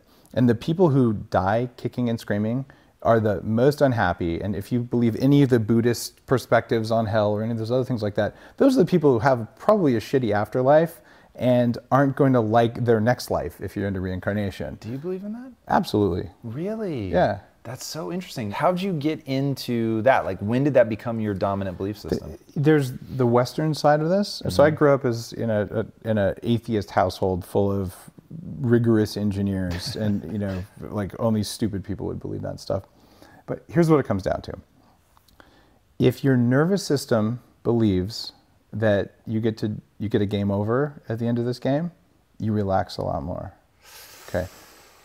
Okay. So check this out. If I can do anything to remove my unconscious fear of death, which inhibits me from doing the things that I want to do when I'm here, if believing in reincarnation can do that, fine, I'll sign up for it. Because here's the deal: if I'm right, great. If I'm wrong, I'm dead. I don't care. Like you can't lose by believing in reincarnation. So I can't tell you that it's provable. I've also done very deep states of neurofeedback. I've done deep stuff shamanic-wise, and I've talked to different people from different traditions who look at me and say the same things about stuff that I have no knowledge of. So as a curious person, where that scientific method is observe is the first step. I've observed stuff I can't explain via any normal hypothesis, so I know the stuff that we believe has holes in it, just like it does biologically. Right. So I'm just going to say I like that choice best because even if it's complete bullshit, it still enhances my quality of life. That's really interesting. So one, the reason that the one thing in all that doesn't resonate with me is that believing that you get a game over at the end of this causes you to relax, which is the exact opposite, I would say, certainly for me. Even if I live forever, like I want to go hard, hard, hard every day. And if there's an end, then I really want to go hard every day. Whereas I feel like the opposite might be true. If I knew I were getting reincarnated, one of my lives might be the donut life, where I just chill and I'm like, look, I'm going to tap out early. I get it, but I'm just going to eat me some tasty food until it comes. If you believe, so I went to Tibet to learn meditation from the masters. Like I've debated the lamas, and what they'll tell you is, oh, you've probably done that. Had the donut life, you mean? Yeah, absolutely. Like if you're asking that question now, you probably already had your donut life. Right. Right. So the idea is you're going to keep making the same mistakes for lifetime after lifetime after lifetime until you learn your lesson. So for me, that's pretty good motivation to learn my lesson this time, so I don't have to repeat the lesson again, because who wants to repeat first grade over and over and over? Eventually that's going to get boring. All right, so while we have this one, and this isn't our donut life, then what should we be doing? Like, I love the concept that you explore in the book about, okay, you may be here, and maybe here is even pretty good, but there actually is something above that, and that you're not kidding when you say that you really want to live to 180. How do we actually get there? Like, walk us through you call it the 4 killers. Sure. Let's start there. And everything in Superhuman comes down to something called return on investment. And you just have to look at what you're investing. And we usually think of investment as dollars, but what we're really investing is not even time, we're investing energy. Because if you have energy, you can use the energy to make money. If you have time but no energy, the time is useless. If you have money but no energy, the money is mostly useless unless you spend it to get your energy back, which is what I had to do when I weighed 300 pounds and I was screwed up. So if you don't have money, you don't have time, you don't have energy, you're in pretty desperate straits. So when it comes to living to 180, what if during this entire life, however long it is, you did the things that gave you the highest return on investment for learning the lessons that you need to learn? Whether because this is the only life you have and you tricked yourself into believing in reincarnation so your heart rate variability would go higher, or because you actually are going to come back in another life. I have no idea, but I'm good either way. So just in case, I think living to at least 180 is a good plan. It lets me do more of the fun stuff. And when we get down to what's in Superhuman, first step to living to 180 is not dying. Good call. So, it sounds kind of obvious, but a lot of people read that book go, I never thought about it, but let's just play the odds. If you're average, by the way, okay, if you're listening to the show, you're already not average because you're paying attention to health, right? And if you're reading Superhuman, you're not average. But if you are average, what's going to kill you is probably heart disease, cancer, or Alzheimer's disease, or diabetes. And diabetes turns out as a risk factor for the other 3. So pretty much that's your future. You're going to be unable to metabolize food until you puff up and die of a sugar overload and other diseases. That's no good. You're going to pop a gasket, your heart will stop beating. Or you could just forget your name and your kids' names and end up in diapers. And cancer, we all know, chemical poisoning, radiation poisoning, surgery. And what no one talks about, though, is that your chances of living if you had cancer are twice as high now as they used to be. So we're actually not preventing cancer very well. The incidence is higher, but the survival rate is increasing pretty dramatically, right? So I end up looking at all these and saying, okay, what do we do, the basic things to avoid your risk of all of those? Because if you just turn that down, your quality of life is unquestionably going to be higher, even if you die at 87 or whatever the average would be given your demographics. And then once you've lowered those risks, you say, all right, what are the things that are going to make me die of some other cause? And maybe one of these. And for those, there's these 7 pillars of aging that now scientists understand. We used to think, oh, we don't know why we age. We age because of time. We age because of whatever. But it's not one thing. And it's sort of like, why does your car break? Well, is it because you didn't change the oil, you didn't put gas in the tank, you didn't change the tires, you didn't rotate the timing belt and all the other stuff you do to maintain a car? And did you do it at the right time throughout the life of the car? If you do it right, there's cars with 700,000 miles on them driving today, and there's cars in the junkyard with 70,000 miles. Right. I'd like this to be a 700,000 mile car. It might have a few wrinkles in the seats, but it's perfectly serviceable and it gets around under its own power. And this is doable, but only if you know the maintenance schedule. So the 7 pillars in Superhuman are about those. For each of the pillars, there's things you can do that are free, that are lifestyle based. There's things you can do that are pretty cheap, like maybe change your diet a little bit or take a supplement or a small gadget, let's say. And then there are things that are based on the very cutting edge science. Some of them are frighteningly expensive, but this is what the millionaires are doing. And I went to the trouble of going out and doing as many of those as I could afford or find. And those things are in here. So here's the experience of doing it. Here's an expert. Here's my own assessment of this. And here's the results I had. And what I want people to walk away from this interview, from reading the book, just from thinking about this, aging is death by 1,000 cuts. And these 7 pillars are what are holding you up.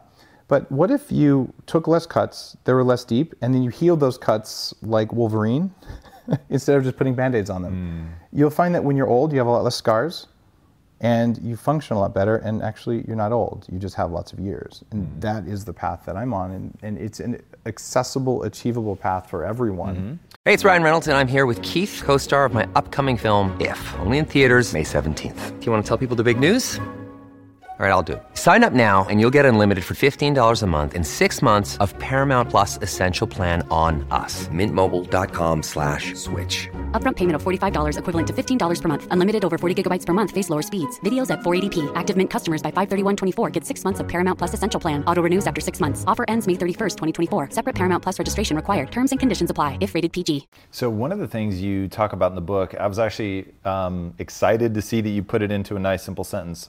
And basically, aging boils down to the mitochondria. Yeah. And I've never heard anybody put such a fine point on it before. One, for people that don't know, what are mitochondria? And then 2, why is aging so related to that? Mitochondria are, we like to say, the power plants of the cells. This is 7th grade biology. It's what you hear on every news show. But I went really deep on the biology of these ancient bacteria that we like to say we harnessed for ourselves. They're actually running a lot of the decisions in our bodies. They're the ones who run the operating system of life for us. And the operating system of life is run away from, kill, or hide from scary things. They decide how much energy goes into fight or flight and how much goes into cellular protein folding. They're making the electrons and deciding what to do with them. And they're keenly interested in food, because without food, their job is to take food and air and a little bit of light and make energy out of that. And if they don't get enough of those things, they freak out and they change their behaviors. That changes your behaviors. And mitochondria, because the way you're talking about them make them sound like they're a separate entity, and they actually do have their own DNA, right? They are separate bacteria that are now inside our cells. They have their own DNA and they share some functions with our DNA. But after this book came out, when I said very straightforward, mitochondria are at the root of aging. And one of the 7 pillars is mitochondrial mutation. However, their performance determines how well you live. Then the study came out, and what they found was profound. They found that when mitochondria make enough energy, that the energy gets used by your nuclear DNA repair facilities. So if you have enough energy in your cells because you ate the right stuff, because you did the right stuff like sleep and exercise the right way and all the other things that I talk about in here, you will have enough energy to repair your human DNA, not your mitochondrial DNA. So if you don't want to get cancer, you don't want to get these mutations over time, you've got to have enough energy to repair. And this is what's happening to a lot of us. When I say a lot of us, 48% of people under age 40 have mitochondrial insufficiency. Everyone over age 40 has mitochondrial insufficiency unless they're managing it. How do you test for that? It just so happens that Upgrade Labs, we have the gold standard test. In fact, we're the only ones who have it. We have exclusive rights to it. And you use a VO2 mask, and it actually measures your oxygen consumption and how efficient you are at using it. There are other blood tests and all that are just not that reliable. I've been searching for a mitochondrial sufficiency test for years. The only one that I know is you get on an exercise bike, breathing through a mask with a special algorithm that analyzes what you're doing to see how much energy did you make and how much oxygen was left over. There's no lying to that system. Right. So the studies show those numbers are accurate. So what that means is as we age, we get worse at using air and food to make electrons, whether it's to ride a bike or to think a thought or to feel an emotion. All of those are driven by the same exact electrons that are powering your phone.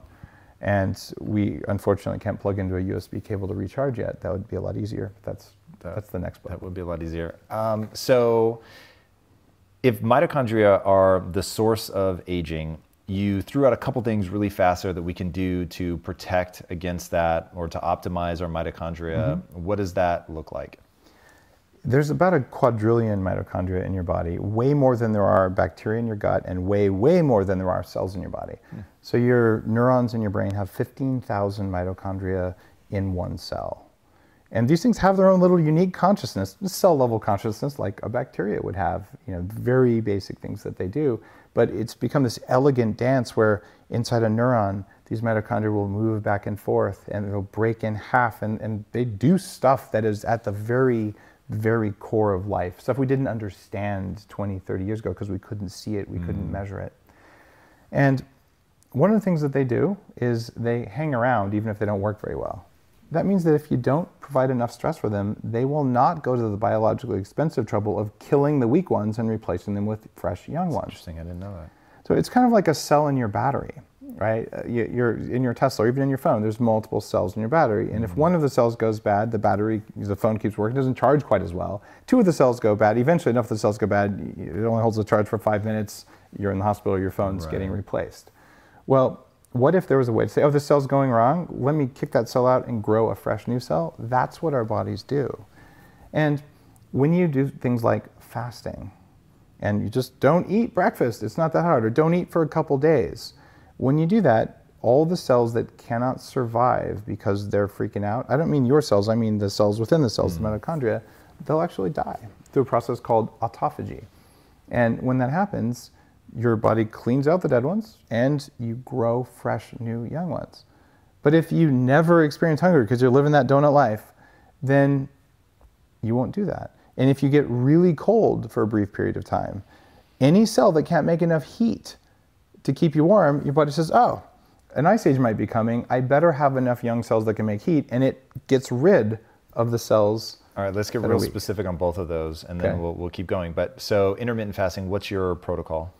So Bulletproof Diet 2014, I talked about doing a 16-hour window. It turns out you can, and this has since been backed up by several experts on autophagy, you can have bulletproof coffee in the morning. 0 sugar, 0 protein is important, 0 carbs. So you're only doing fat and coffee or just coffee or tea. A lot of people can't go for 16 hours. I mean, if you're like I was when I weighed 300 pounds, the idea of going without eating 6 or 8 meals a day is abhorrent because you know you're going to die. And so, or you're saying, okay, I've got this willpower, I'm going to do it. And at 11 in the morning, you're looking around going, everyone around me is a jerk. Like, I want to punch all these people. I'm going to make it to lunch, but why is everyone such a, that's not functional. So a lot of people, they're starting it off with bulletproof coffee because they're getting their energy up, right? So I'm going to put that in the realm of intermittent fasting. I call that one bulletproof fasting, shocking, right? But I'm also very clear. The amount of caffeine in 2 cups of coffee doubles ketone production, right? So you can have, and that's just caffeine, but coffee itself has other benefits. So you can have 2 cups even of decaf if you want to, but caf works better in the morning without any of the bulletproof stuff in it, and you're still going to see a metabolic advantage from doing that. And if you go for 16 or 18 hours of fasting, for me, I skip breakfast and I have a late lunch. It works really well. The recommendations in here: exercise before the late lunch, because exercising in a fasted state increases autophagy, increases stress on the cells. The ones who can't hack it get out of Dodge and you grow new ones. And I'll tell you, the data actually shows if you want to be a circadian, great golden god, you probably should have breakfast and an early lunch and then fast. But you'll have no friends if you do that, so it's not worth it. That's literally how I live my life. So I eat my last meal at 2 p.m. Yep. And you have no friends, it's perfect. Literally, Dave, how'd you know? It does make it hard though. How often do you go days without eating? I would say twice a month I'll go a couple days without eating. And I've experimented. I feel really good if I go more than 48 hours. So you feel better? Oh, yeah. I feel great when I'm fasting, and I feel really good when I'm done. And here's the kicker, though. If I'm going to go that amount of time and I want to feel really good and be able to write, work on my books and do projects, I'm not going to do working out during a 2 or 3 day fast, but I'll not have dinner on Friday. And then on Saturday morning, I'm going to have coffee, but I'm going to put a teaspoon of brain octane in there, which is a very small amount. Different people have all sorts of different debates about, how much of what makes it a fast, because the mice only had water.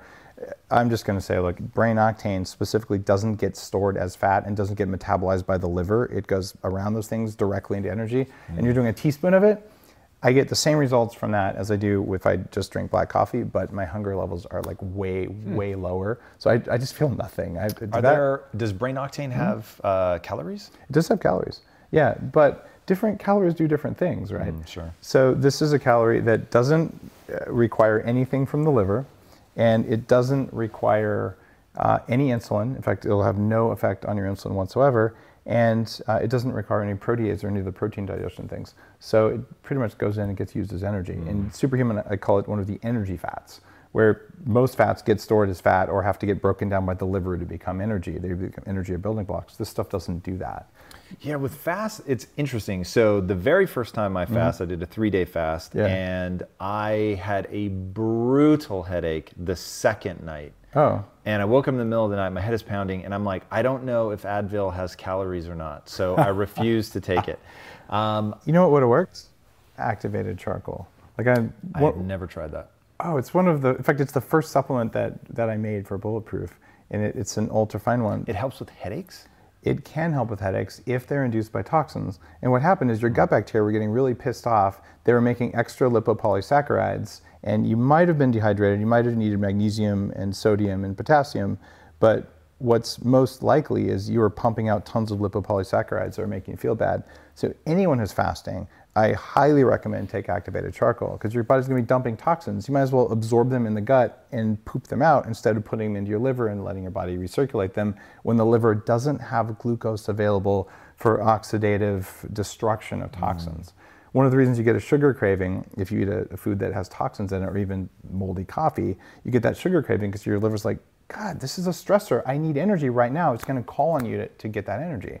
So when you're fasting, absorbing toxins, transformative, there are 0 calories, at least digestible calories in charcoal. Right.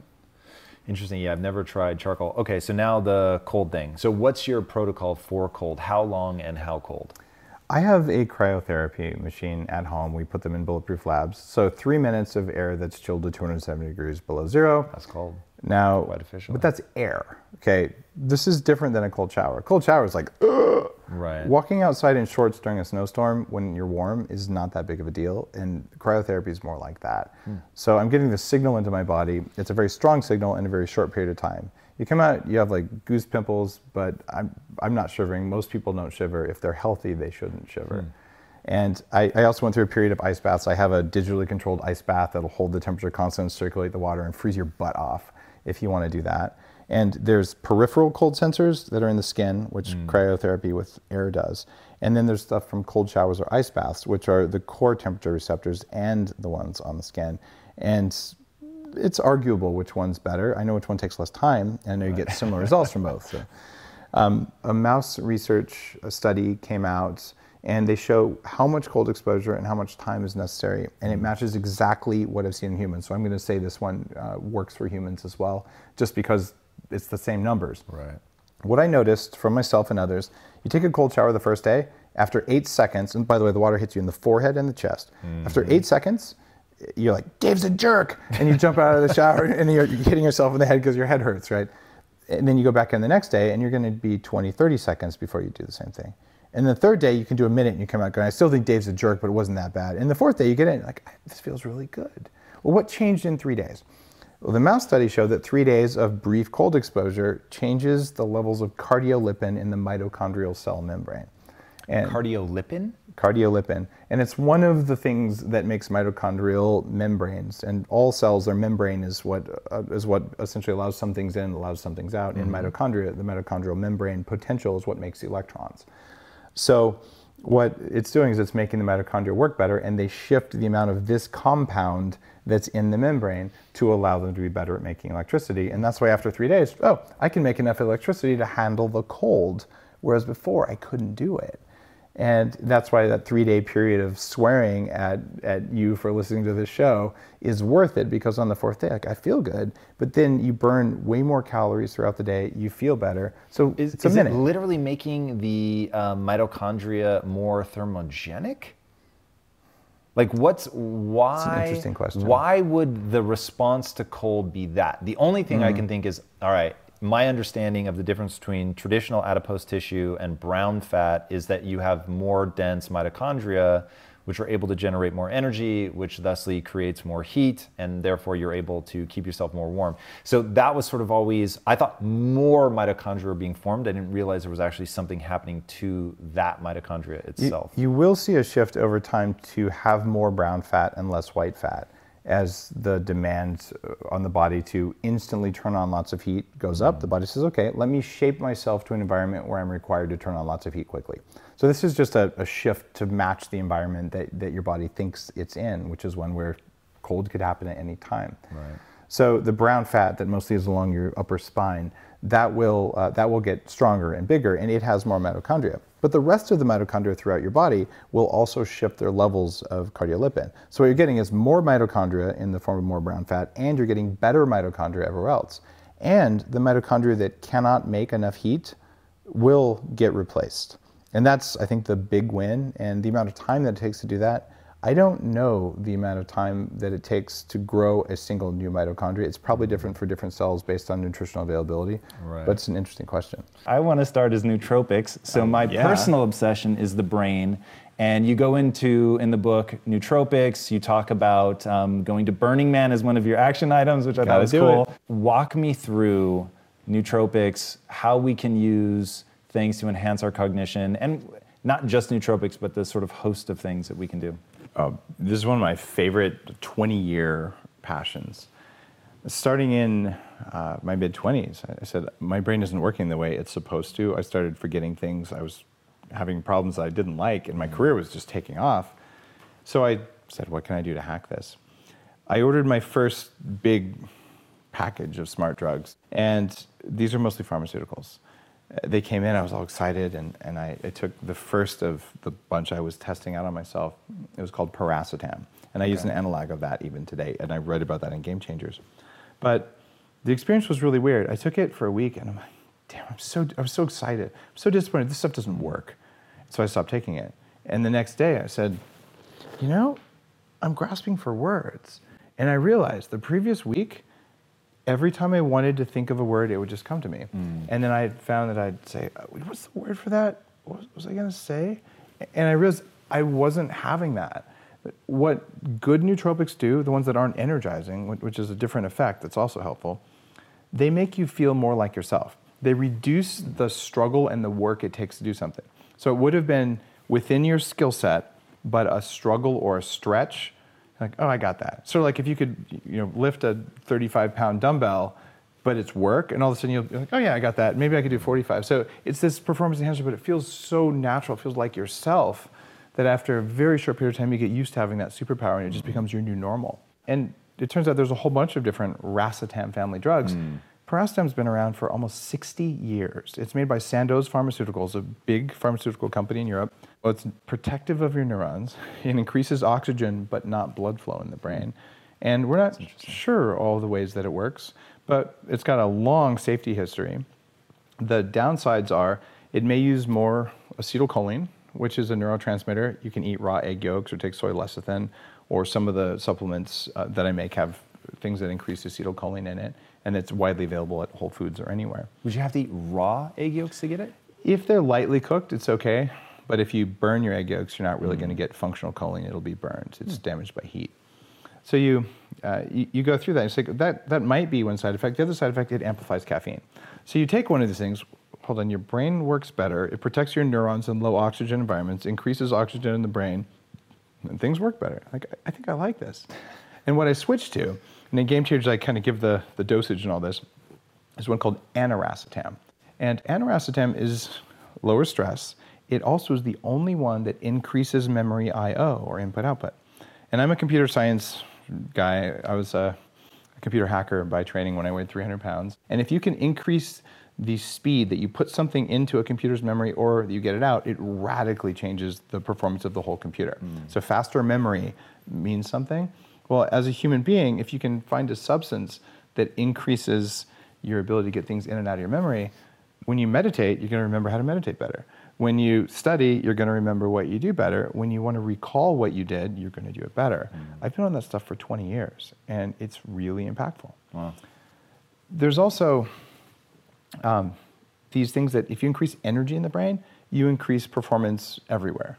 And that's been a big focus. My book before Game Changers was called Headstrong, all about if you increase function of energy-producing cells called mitochondria in the brain, what's it going to do? And it turns out your emotions get better, your ability to regulate your emotions, your ability to recall things, your ability to just have raw power to be you, it goes up.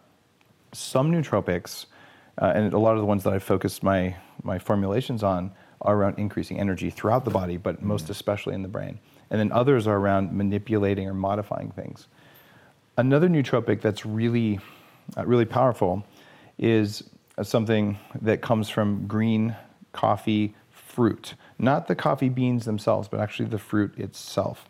And we produce it, it's called Neuromaster. There's a compound in the brain called BDNF, brain-derived nootropic factor. And this is nootropic factor, we're talking about nootropics, this is stuff that lets the brain be more plastic, more like a young brain. And it's tied to something called nerve growth factor. And if you can find a way to raise those things, your brain will act like a young person's brain. It'll learn faster. So the number one thing that we know that's free that raises both of those is exercise. High intensity interval training, lifting heavy things, stuff that you've talked about before on the show, right? But this compound in Neuromaster raises your BDNF levels 4 times more than exercise. So I'm like, I think I'll exercise and I'll take that stuff. So I want that young plastic brain. And after 20 years of trying pretty much every nootropic out there, I've settled in on what works for my brain. But my advice for you as you go down that path, and for everyone watching or listening, is your brain is not the same as your spouse, your friend, even your parents, although it's more likely to be like your parents. So the stack that works for me may not be the stack for you. And this is why when you see companies who have like 15 different racetams and all this stuff in there, don't start there. Because one of those may have a negative effect on you, and one may have a very positive effect. So try those individually. Most of the time with supplements, like, try all the ones that might work and see if you get the results you want, then pull them out. I found that with nootropics, it doesn't work that way for the pharmaceuticals. With the plant-based ones, it usually does. And I make something called Smart Mode, which is a set of very well-studied plant-based compounds for cognitive enhancement.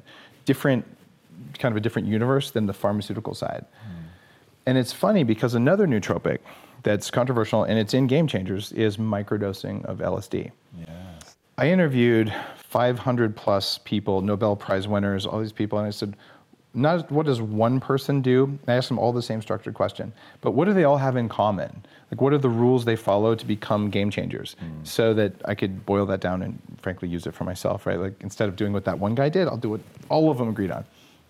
And not all of them microdose LSD. In fact, very few of them do. But the 3 big buckets that came out of all this research over several years was they do things to be smarter, faster, and happier. So happiness doesn't come from wealth, but wealth can come from happiness. But being angry and tired and unhappy all the time is not a good way to become successful or to change the game in your field or, frankly, to become wealthy or powerful or whatever else is important. I also got from the data, not one person who's been a game changer named, when I asked 3 most important things in the world for people who want to perform better, not one said wealth, power, or fame. They're not seeking that. That is not the target. It is a side effect of them doing what they're here to do. And I had this dinner in New York. It was profound. My friend Andrew hosted this, and he has this long table, 25 people, and there's hedge fund managers, like big people in New York. And it was a Jeffersonian dialogue. And what that means is that instead of just having a random dinner conversation, one person asks a question of the table, then we discuss it, only one person at a time. So we're all listening and focused. It was really cool. I've never done that before. And when it got to be my turn to ask a question, I said, all right, how many people here have used hallucinogens or psychedelics for personal development? Every single hand at the table went up. Wow. I'm talking 20-year-old artists to 70-year-old senior executive people. They'd all done it at least once, right? And the rule that came out of that in Game Changers was get outside your head. And there's 46 laws in this book that people follow in the lines of 48 Laws of Power. And Robert Greene's actually in the book, the guy who wrote 48 Laws of Power. And get outside your head doesn't mean you go do drugs. In fact, if you're under 25, I would say don't go do drugs because your brain's not done cooking. Don't go, to some random party, even Burning Man. Do it with a trained professional in a place where it's legal. And I talk about, you can actually go to a place in Costa Rica that has a medically licensed ayahuasca setting. I did ayahuasca in Peru 20 years ago with a shaman in the jungle, which was a transformative experience for me. But just to go out there and say, hey, I got someone to go to Disneyland, that is not good for your soul. It is not good for your performance. It's not cognitive enhancing. But having the ability to look in and see what your mistakes are, you can do this with holotropic breathing, which is a type of breathing that was developed to replace LSD for psychotherapy in the early 70s. I saw that in the book. Go into detail about that. Oh, I love this. So Tom, in addition to this, losing 100 pounds, getting control of my biology, and having a successful career, making my brain work better, when all the stuff that was supposed to work didn't work, I said, all right, I'm going to go outside the box. I'm an engineer. So I'm going to try meditation. It's not supposed to work. And 20 years ago, no one meditated. Or if you did, you wouldn't tell your friends because they think you were goofy. And I put it on my LinkedIn profile. And I said, I'm going to go do a personal development thing. And I was at a point in my life, I was ending a relationship. And a friend said, Dave, you have to go do this. And I said, what is it? She said, I'm not going to tell you. So what? She said, you won't do it if I tell you. So just trust me. All right, fine. I didn't know what else to do. I was feeling kind of desperate. So I went to this personal development retreat. And a part of this was you'd lay down on a mat with a facilitator sort of watching over you. There's a bunch of other people in the room doing the same thing. And they play like movie soundtrack music. And you do this really deep, rapid breathing. And the technical term for what you do is called tripping balls. Okay. That's the technical term. Yeah, you're like, what is going on here? And literally, is it because you're essentially hyperventilating? Yeah. Okay. You're hypoxic, but it has, with the music and the set and setting, it has really deep things that happen. And I have seen more things in there than I have from ayahuasca or from doing ceremonial use of psychedelics. Whoa! How often do you do this? I do it like maybe once every year or two. Huh. And twice I've done this with Stan Grof, the guy who invented it. He's the guy who created the field of transpersonal psychology. In the 60s in Czechoslovakia, when it was still one country, he had from Sandoz Pharmaceuticals, the same company that makes paracetam, he had a shipment of LSD when it was first invented. Wow. And he, as a licensed psychiatrist, treated 3,000 patients with LSD. Oh. And he noticed that they were all getting better, and he was frustrated that the Freudian stuff wasn't working. So they all get better, but there's patterns about how you come into the world. There's patterns where people get stuck, and he could help them work through it using this. And when you say patterns of how you come into the world, are you talking like literal birth? I'm talking about birth. Okay. Yeah. And there's, according to Stan's work, there's 5 stages of birth. And one is you're floating, you're all happy in your mom, and there's plenty of space. And then you're like, there's not enough space in here, like it's getting tight. And then there's, oh my God, someone's trying to smash the crap out of me. That would be the actual getting born. And then there's the, I just came into the world. And then there's the, your first breath kind of thing. And then there's the, is it a safe world or is it an unsafe world? And he found that repeatedly the people who had this kind of problem had stuff stuck here. And they would actually go back and revisit the emotional symptoms of birth. And based on that, a lot of the pre and perinatal psychology that is groundbreaking work over the last 30 years came from Stan's work with his wife.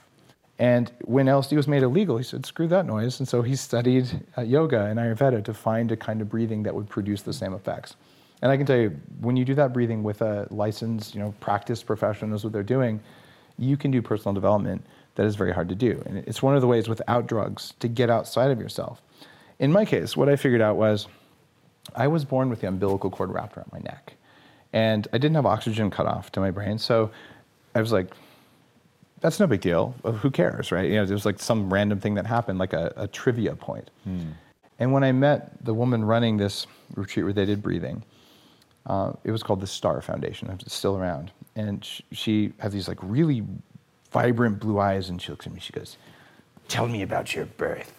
And I was like kind of weirded out, like I'm an engineer. So I look at her and I go, hospitals, vaginas, you know, and I was kind of like, what's up with this? And she said, well, do you know anything? And I said, yeah, I had the cord around that. She goes, I thought so. And she puts up a PowerPoint slide. And it's me, like a SWOT analysis. They teach you that in business school, like strength, weakness, opportunity. It was like if I was a butterfly pinned down, like she nailed all the things I was afraid of that I wouldn't tell anyone. Wow. And I was like, how did you know that? And it was like an act of wizardry. And she said, well, it's science. We've been studying this for 30 years. And we know that people who have an umbilical cord or really traumatic coming to the world, they come in. And what had happened is I'd come into the world like something's trying to kill me. And so you come into the world ready to kill and you never stop. And I did that for 30 years. Talk about raising your IQ. Stop doing that. And you'll be a lot smarter, right? Explain that to people. You talk about that quite profoundly in the book. Yeah. What do you mean by if you stop coming at the world like that you're actually smarter? Well, your body makes electrons. The primary thing that your cells do inside each cell, there's hundreds to thousands or even tens of thousands of these ancient bacteria called mitochondria. And they run a lot of our operating system. And their job is to take food and air and make energy. And then the energy goes somewhere. Energy goes to breathing, to walking, to willpower. It also goes to thinking. It goes to anxiety. It goes to stress. It goes to hate. It goes to any of the bad things, right? So if you're putting, without your permission or knowledge, you're putting your energy into that, you're not putting into thinking, you're not putting into serving your community, you're not putting into your relationships, you're not putting into love, into kindness, into self-kindness, into recuperation, into recovery, into becoming a better human being. And it is, you have one electron, the same electron that powers your iPhone, and are you going to put it into being a better human being? Or are you going to put it into being afraid of something that isn't a threat? And we're wired to over-respond to threats because all animals, including ones without brains like ours, that's the operating system for survival. And it starts inside each cell, literally quadrillions of times, or quadrillions of locations in the body, millions of times a second. Your body's saying, what's going to kill me now? What's going to kill me now? And it's our job as we become smarter, more intelligent, more effective to actually turn down that voice. And some of the laws in Game Changers are about, okay, how do you become aware of that? Because awareness is hard. The story that you tell yourself about whether something's a threat, you believe it. When someone cuts you off in traffic, and the story that goes in your head is, that son of a bitch thinks he's more important than me, and I should kill him. Now, I used to have like an overdeveloped middle finger muscle from that. But that story's all BS, right? That probably came from being bullied in first grade, who knows? But the real story is someone cut in front of you, and they could be on their way to the hospital to go see their dying wife, or they could just be an asshole.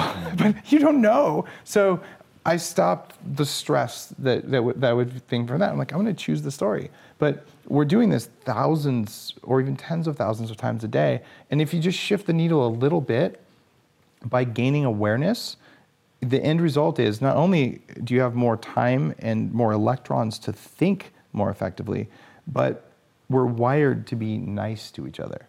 And when I say wired, I mentioned overreacting to fear, Tom. If you are a single-celled organism, there's a very specific set of rules that everything has to follow.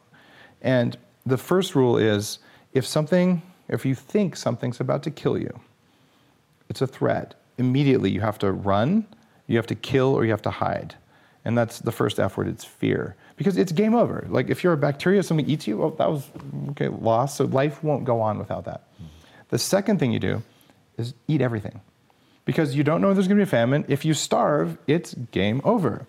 And the third thing, so that was feed. So we have fear, feed. The third one is also an F word, and it's reproduce the species. Right? And that explains like why you date all the people you shouldn't date. Right?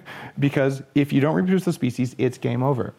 So Our wiring is all about game over. And you can say, well, that sucks because that's the human condition. It's actually the condition of life. And without it, none of us would be here because we would do things that would self-destruct. Or I'd say we do them more often. A lot of us self-destruct anyway. But there's another F word that comes at the end of that, and it's friend.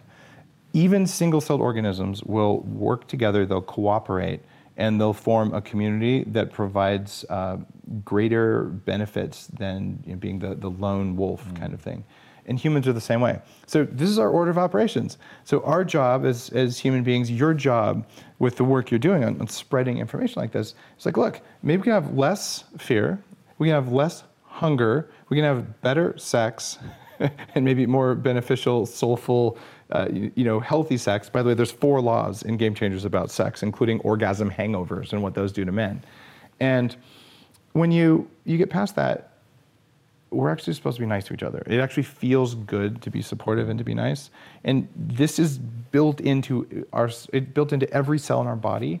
And that's why this getting outside your head is so important. And whether you choose to go down that psychedelic route, whether you want to do a shamanic drumming ceremony, you want to fast in a cave, you want to go to Tibet and go to Mount Kailash and do meditation for 10 days, these are all paths that lead to more self-awareness. And along the way, wouldn't it be nice if you weren't hungry the whole time? So maybe you could eat properly, right?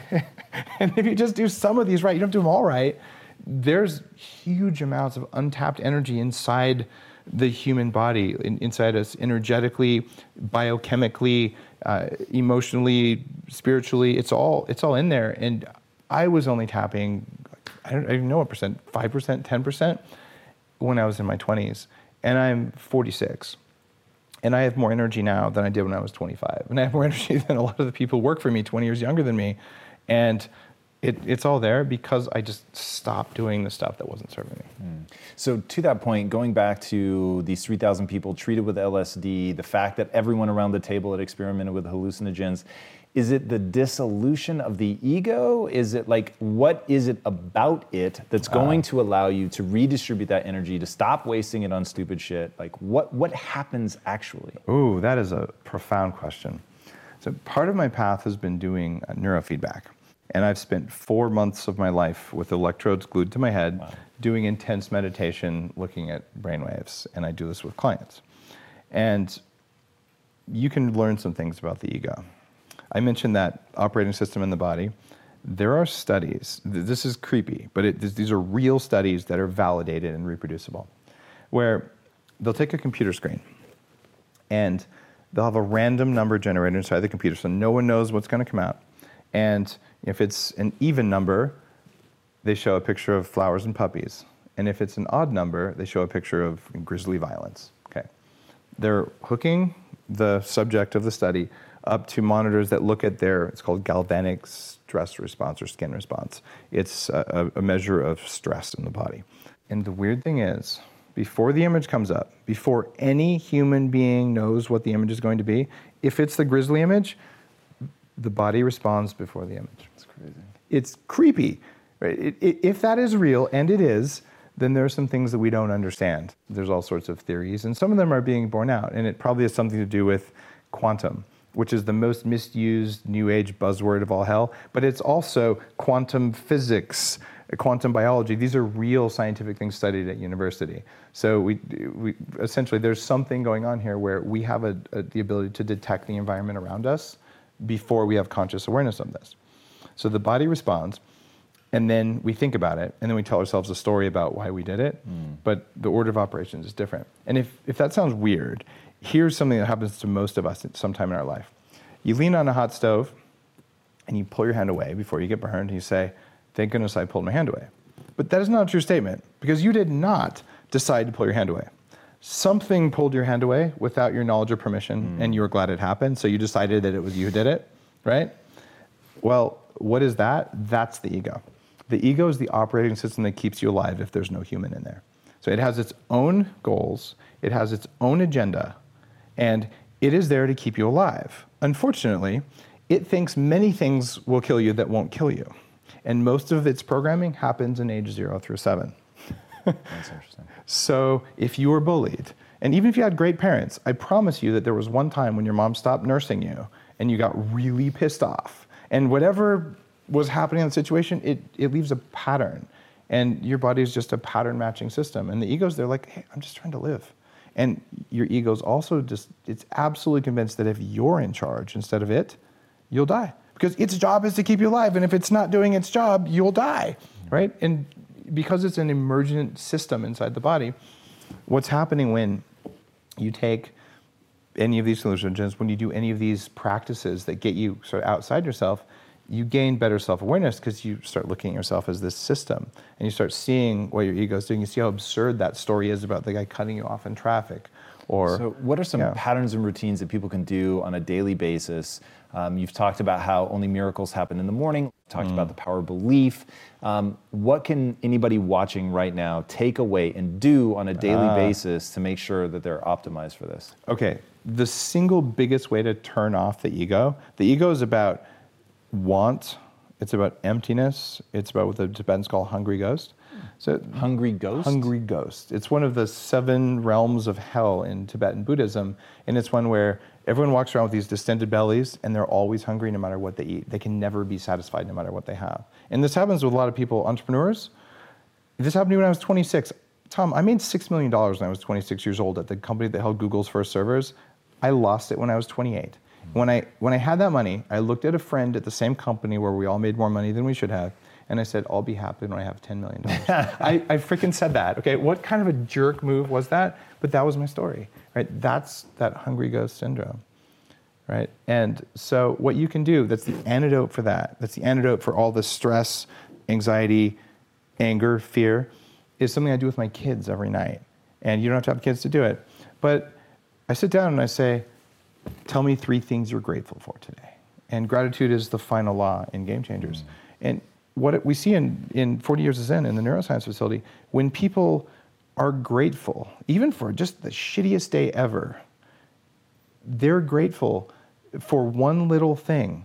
That transforms the biological response in the body from want, from that hungry ghost, from I'm never going to be happy. It transforms it into, whoa, there's something good here, there's some abundance. And what happens right after gratitude, and in the neuroscience stuff, we dig deep and say, okay, that was the gateway. Now you've got to actually do something called forgiveness, which is when you permanently change your pattern. Where instead of holding that grudge, whether it's a grudge you chose consciously because something happened to you when you were 20, or something you chose unconsciously because it happened to you when you were 2, it doesn't really matter. You forgive that all the way, and what's left is compassion. So now you can walk into a situation that would have just absolutely just tightened your jaw, and you're like, you know what? I'm grateful for this. And you're unflappable. The amount of energy you waste, the amount of struggle you have, it all goes down. And it's simple. Write down 3 things you're grateful for. And I ask my kids to do this every single night, not to write it down, they just tell me. And sometimes it's like, I'm grateful we had steak. I'm grateful I played with Johnny, whatever. But when my son was 5, he goes, I'm grateful for the Big Bang, because without it, there wouldn't be anything. And you're like, whoa, like I never would have thought of that one. But these little things, it's free. You just have to find a way to consciously, intentionally be grateful instead of be hungry, empty, pissed off, angry, stressed, feeling not good enough, and all the other stuff. And this is what the people who are game changers, the people who've done really big things, including you. Like, you figured out a lot of the stuff in this book. When people get to a certain level, they, by definition, had to figure out some of these laws, because you cannot get there if you're running just the normal mogul programming that we all come into the world with. I was going to say, you put in the book that, normal is your nemesis? Yeah, normal is the enemy, one of the two. Average is the enemy. There you go. Nice. Yeah. Yeah, I like that. So speaking of average being the enemy and things that we can do, one of the concepts that I found really interesting in the book is rewilding. Yeah. And your choice to move to an island in Vancouver on an organic farm, because you said the greatest gift you could give your kids was growing up in nature. Talk about that. Why is it important? What does it do for us? What's forest bathing? Like all that stuff. Oh, this is so cool. I'm so happy that you went there. The idea of rewilding is that we've been kind of domesticated.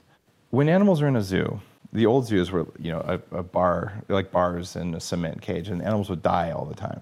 So they finally realized maybe we could make an environment that's at least mostly like nature. So you go to the San Diego Zoo, and there's trees all around, and there's the little miniature savanna and all that. Well, we're the same way. So you have plants in your house. You do sometimes you're cold, sometimes you're warm, sometimes you you're hungry. Things that would have happened to us as human beings. It's really transformative to have some of that. When you combine that with access to nature, you get this idea of forest bathing, which came from Japan. And just walking around in a forest, exposing yourself to trees and clean air, does a couple things. One is it's shown to reduce anxiety levels. Just seeing plants does that. But the other thing it does is it changes the microbiome in your gut and your lungs and your nose, because you're walking through forest bacteria. And our bodies collect these bacteria from the environment around us, and they become a part of us. And the idea that we're not bacteria is completely false. There's bacteria inside every cell in your body that power who you are. They become a part of us, so we like to think they're different than those other bacteria, but they're not. So this forest bathing, you get the cognitive effects of seeing the green. A lot of people don't know this, but we can see more shades of green than any other color because we evolved in the forest. And the reason you need that fine ability to see those shades of green is because that's where the leopards hide. Predators are there. But we're wired in that environment. When you do it, your body relaxes.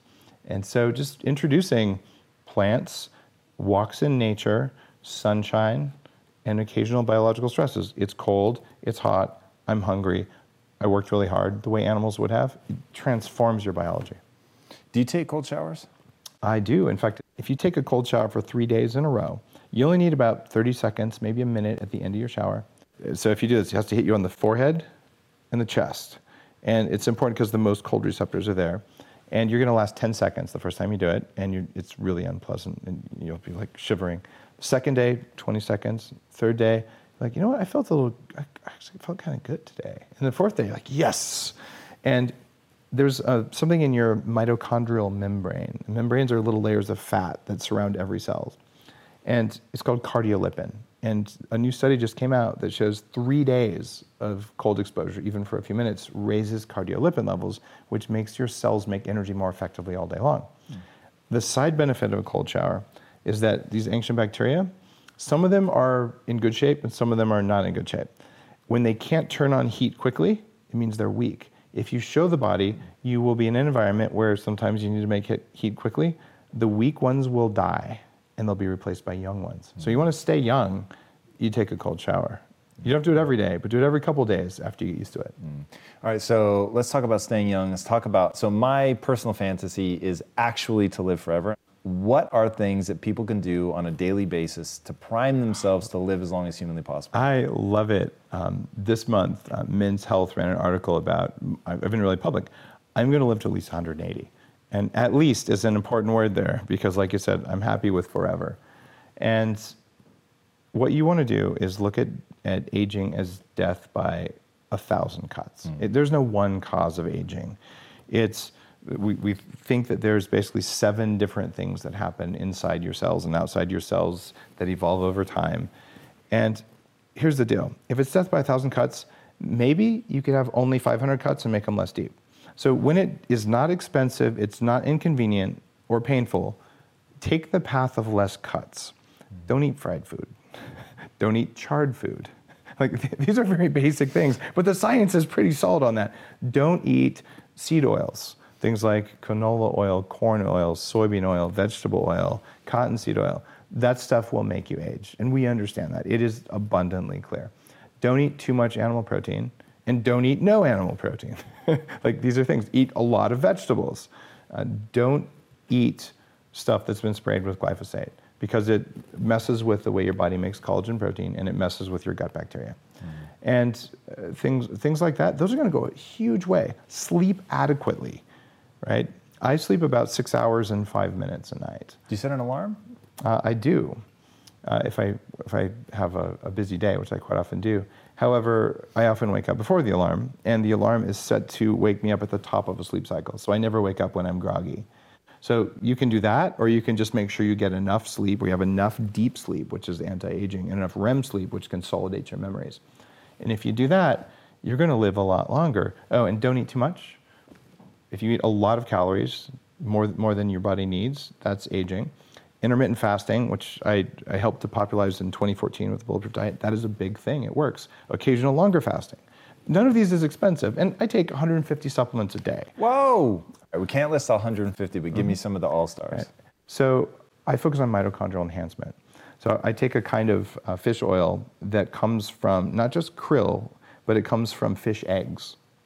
And fish eggs are an even richer source of phospholipids. And so that's something that Bulletproof manufactures. It's our omega-3 krill. And I think that's really important because getting omega-3s into the brain is the most important thing you can do.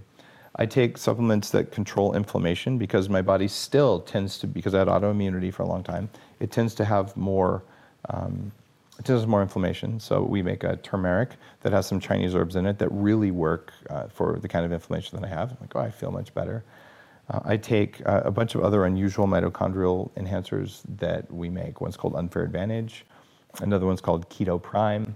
And that actually primes the mitochondrial pump to be able to use sugar or fat to make more energy.